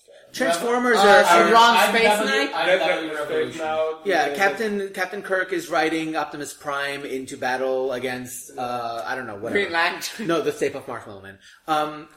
Whatever. So Aftershock seems to be lacking that, I think, because I don't think I don't have a problem with that. Like I said, the big problem is they're lacking the one book that everybody's like, and you're saying Insect is getting raved about. I'm not in my corner of the internet, but I'm in my own very small corner. So if it gets good reviews, fine. And it's one of those books where I'm reading it, it's like, I think you're almost there. The writing is there. I think I have a bit of a problem with the arting, which is not visceral enough for the type of story you're doing, because the story is like grotesque, super gory and grotesque, and super sexy at the same time, because it's about a pair of lovers. But it has sex in the name. I mean, but it's not there. It's not too much. It's like Blanche Devereaux used to say, lesbians. That was the gavel. Yeah. And you said, what was the money? We have to I feel that we have to mention that every publisher that isn't Marvel or DC doesn't have ads for anything. Like basically, They're also not owned by like corporations like they're not Disney owned and by WB. corporations, but yeah, like When they just started out, Aftershock had a long talk about, we're new people and we'll bring new voices and there will be movies and TV shows. So New voices, Garth Ennis. no, but maybe they are. When you launch a comic publisher today, maybe it's so with the way Hollywood and TV station think, it's so easy to say, well, we have a comic company. You can have the new Walking Dead. Just sign us, a little paycheck, right? where are they located? Are they Western? I mean, about the new voices, while the writers may be experienced and well-known, the artists, on the other hand, aren't as well. Like Ariel de Cristina Yeah, I've never heard of it isn't well-known at all. Or at least she wasn't before she did Insects. Or, No, but John, That's what I was saying. But Colby on Flying Eels, you may not know him. He works for decades in the British industry. He's a 2008 regular. Yeah. sure, but British. Sure, but American. Sure, but just No, but British. those damn there's a big Yeah. dissonance Yeah. between Yeah. being famous for him, in it's the a British. chance to break out from the British market into the American one. So he might take a pay cut in order to expose himself to wider audience. Now, speaking of new creators, like I've said, I also want to talk about Black Mask, which is almost the other way around, because it's a company that's been going on for 3 years, and I think they've finished out in like 3 series. Black Mask titles, as a rule, are always seemingly in delay, and I'm never sure if it's an ongoing or a mini, or either it's a 5-issue ongoing. Whenever I actually reach the end of a Black Mask title, I'm like, oh, Is that it? that was the last issue, apparently. Or was it? Is like It was. their big hit like last year was We Can Never Go Home Again. Yeah. Which was amazing. Which was it's a great series, and it ended up sort of like to be continued. But now Matthew Rosenberg is doing something completely different. He's doing 4 Kids Walk Into a Bank. Well, he's the writer on that? Yeah. Yep. And he's And doing he's Marvel doing work Marvel. too. He's doing Kingpin for Marvel. Yep. And the artist? What, for Kingpin or? No, for 4 Kids Walk Into a Bank. Is No, the same artist. for We Can Never Go Home. I don't Because remember. that's the thing people keep forgetting. Is that, Brian Azzarello can get out the script in like a week, Yeah. but an artist Sure. would work about Now here's the delayed we assume don't come from But I the do writer. no, but for the For reader. all we know, Volume 2 of We Can Never Go Home can be done. Volume 2 of Space Riders could be done. Space Riders was the only thing in which Volume 2 was announced, and even then it was sort of like, there's gonna be Space Riders Volume 2. They never said a specific date for it, other than, I think, 2017. Which was, in retrospect, a smart decision, because they can't hold... You need They the deadline. money to... Fabian Rabel said on Twitter, I'm looking for it from Marvel and DC because I need money. Yeah. I can't just afford to do it all the time because I don't get enough from it, which is fine, but it's a bit of a problem because I can never be certain when I commit to something, how will it come out, when will it come out. On the other hand, that's a risk you take with new voices, and Black Mask is new voices. The only familiar writer they publish is they've Jen announced- DeMatteis. Yeah, they've announced something new by James DeMatteis, but that hasn't come out yet. And they had the guy who always dies, or Niles. now Steve Steve Niles. Niles? Steve Niles had like a series for them, but that's it. Most of the time when I pick up a new Black Mask book, I'm like, I don't know who these people are, and I'm loving it because the one we reviewed, We reviewed two. Kim and Kimmin. No, we reviewed 2 actually in the same episode, Jade Street Protection Services and Kim and Kim, and they were both really, really good. I cannot remember the names of the creators because these are people that I have never heard of before. Magdalene Visaggio was the writer of... Kim and Kim? yeah? Okay.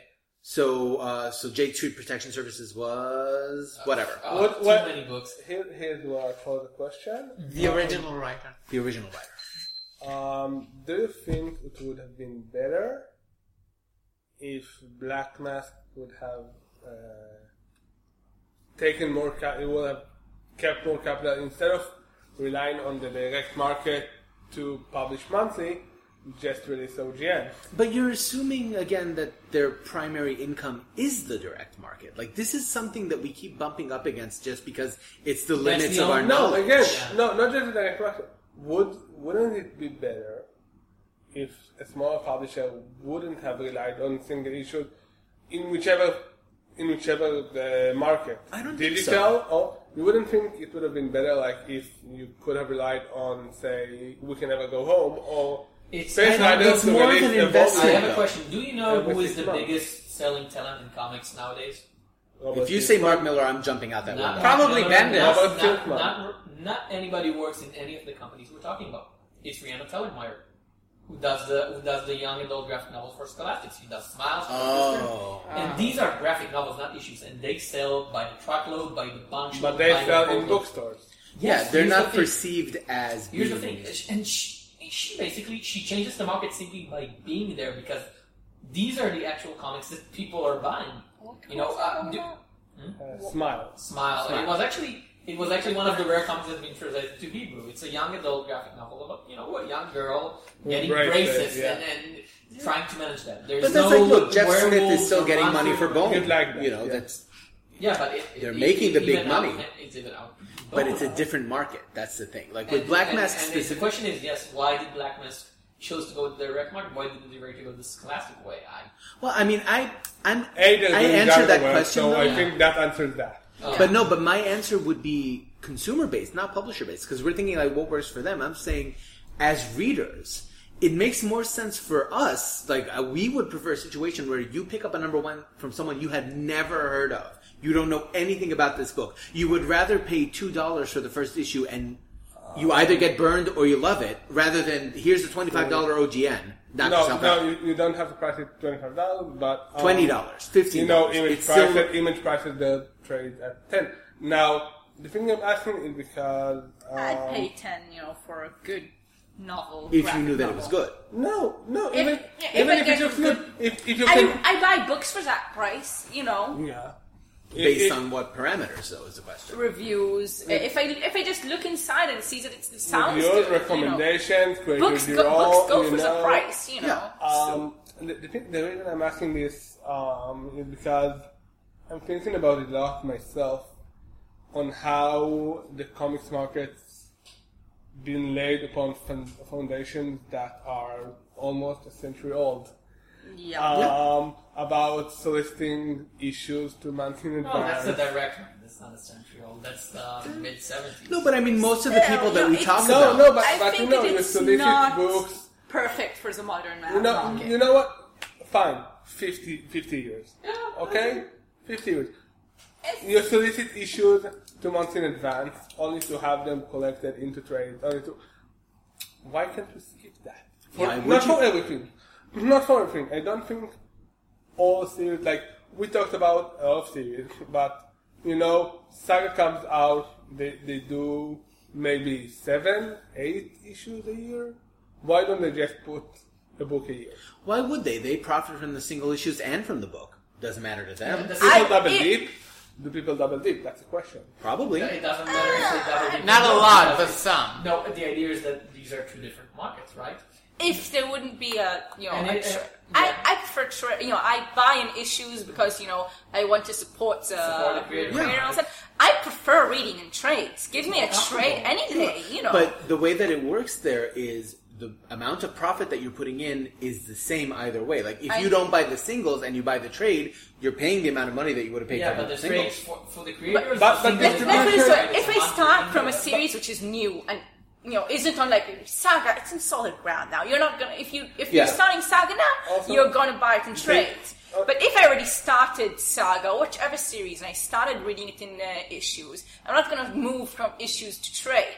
I think But it's also, over. Depends. wait, I just want to put, Usually it's not I want to worth put it. out two things. I'm not baiting with this question. I'm genuinely curious about it, but also you have to keep in mind that when dealing with single issues, not in digital, you pay 6 times distribution. You basically have to ship each part differently. But the and key that's a sentence cost. here is aside And you from have to digital. print them. Digital huh? factors into that, though. No, I'm trying to keep digital aside, but Saga had good numbers in print. They print each issue independently, and they ship them independently, and that's a cost. It is. And for many independent publishers, that's a cost that could get saved, in my opinion, is if Not the every market was series, not but- so habituated Yeah. into I definitely consuming agree. via single issue. I mean, readers of the direct market are creatures of habit to the extreme. Yes. Which is why- Most Case in definitely. point, we have here a young man. Who? Hi, Where? Who? Hello, guy. How'd you get in? You have been Get trying, off my lawn. You have been trying to collect James Robinson's Starman in omnibuses. Yeah. Tell if you had to sum up that search in one word, what would you call it? Well, that word would be That's like... 4 words. Expensive? No. Like like that it would painting the start squid. with an F. It would start with an F that we cannot say that on PG-13. Yeah. But all of Starman is digitally collected. I'm now, aware. you don't read digital. Or you're not Rarely. fond of it, right? No. That's the thing. There's the direct market, the way that, the crazy ass way that it works now with pre-orders and cancellations and subscriptions and all this, these are maintained by readers who are extreme creatures of habit. No one would just be like, I think screw single issues, I'm gonna go to Comixology, which is what I did. I'm like, no, I don't do this no more. Comixology, click, download, I do like read. the you know, I do read like books digitally now, but it's a hard, you know, it's funner to read a physical copy.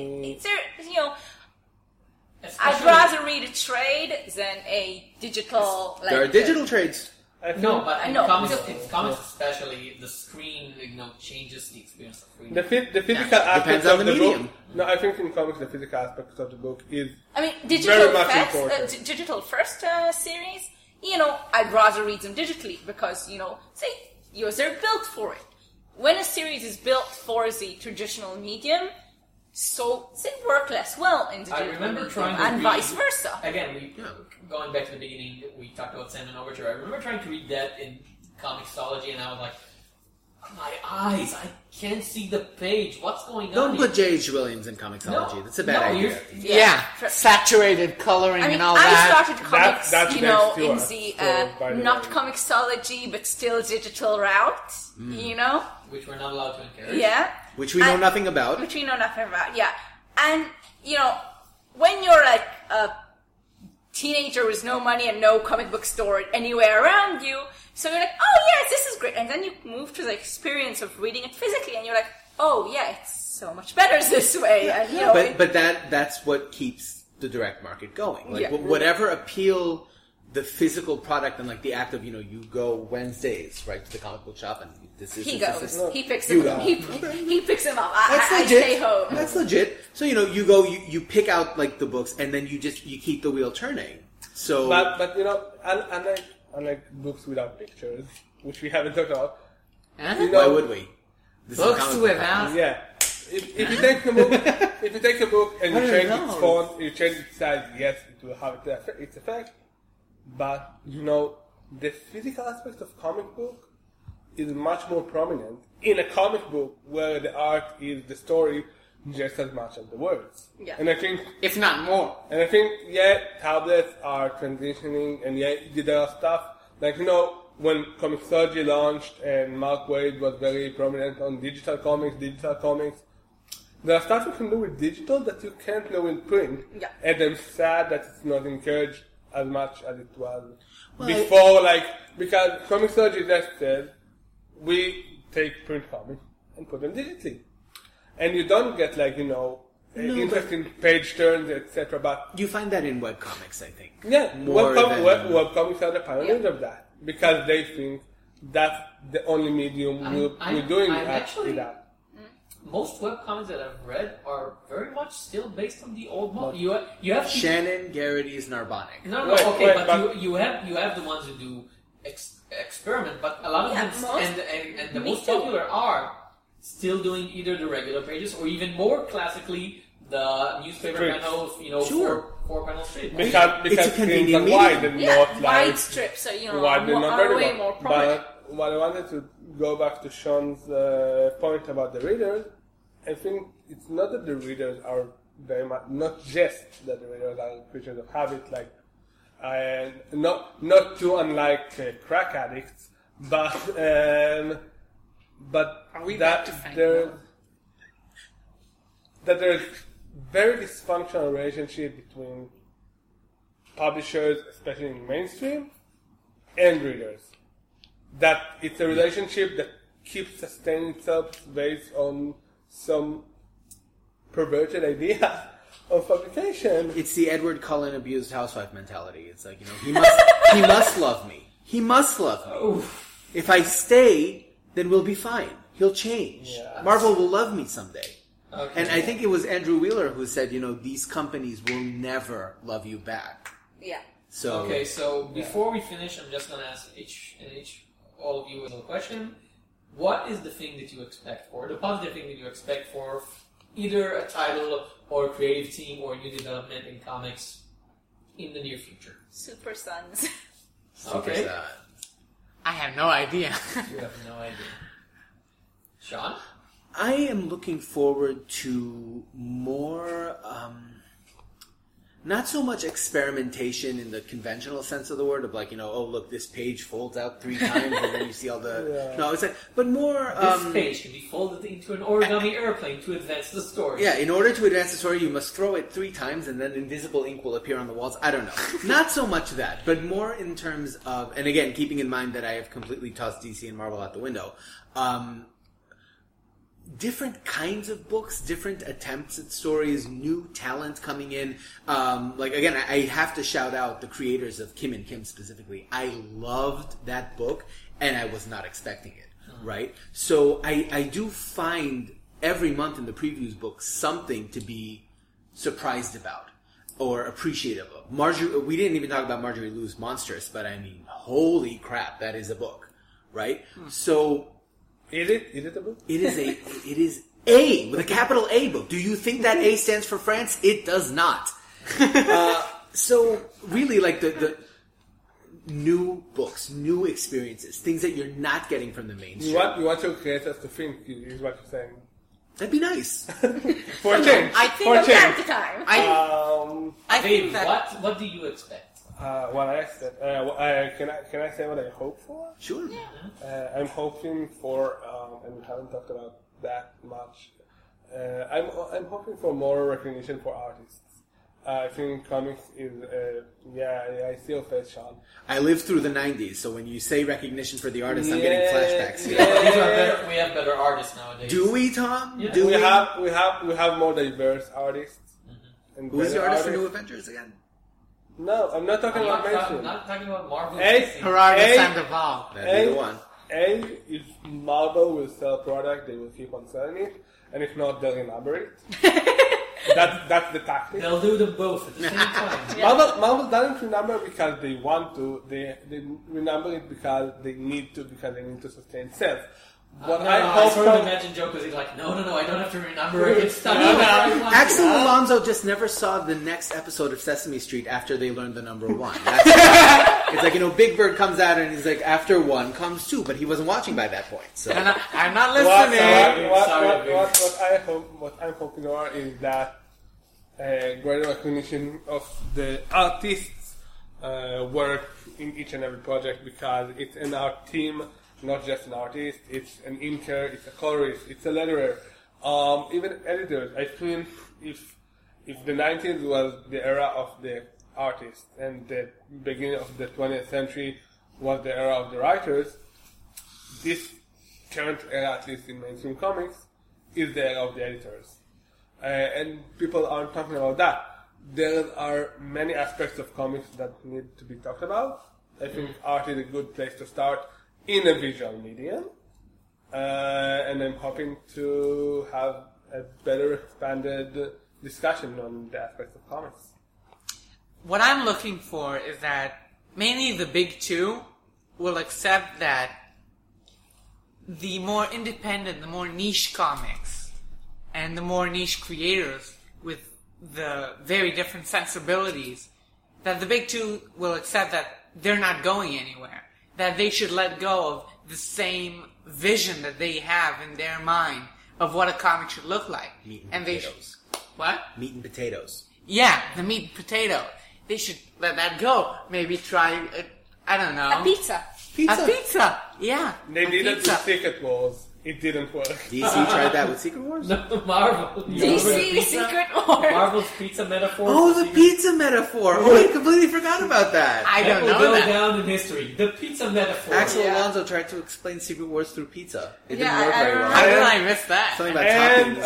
on that note, I Yeah, think. the thing Yeah. that I'm looking for is episode 100 of the Smorgasbord. Why do you hate me? In 2 years' time. Oh, God. 2 years? 2 years, yeah. Now we're gonna remember We're by by week. then. Palepsy will be in the We're gonna host 70 people for that episode, and then we're gonna remember. And it will take 20 hours. and then we're gonna remember to smorgasbord.now. Now! You know This- what the 100th episode of the Smorgasbord would be?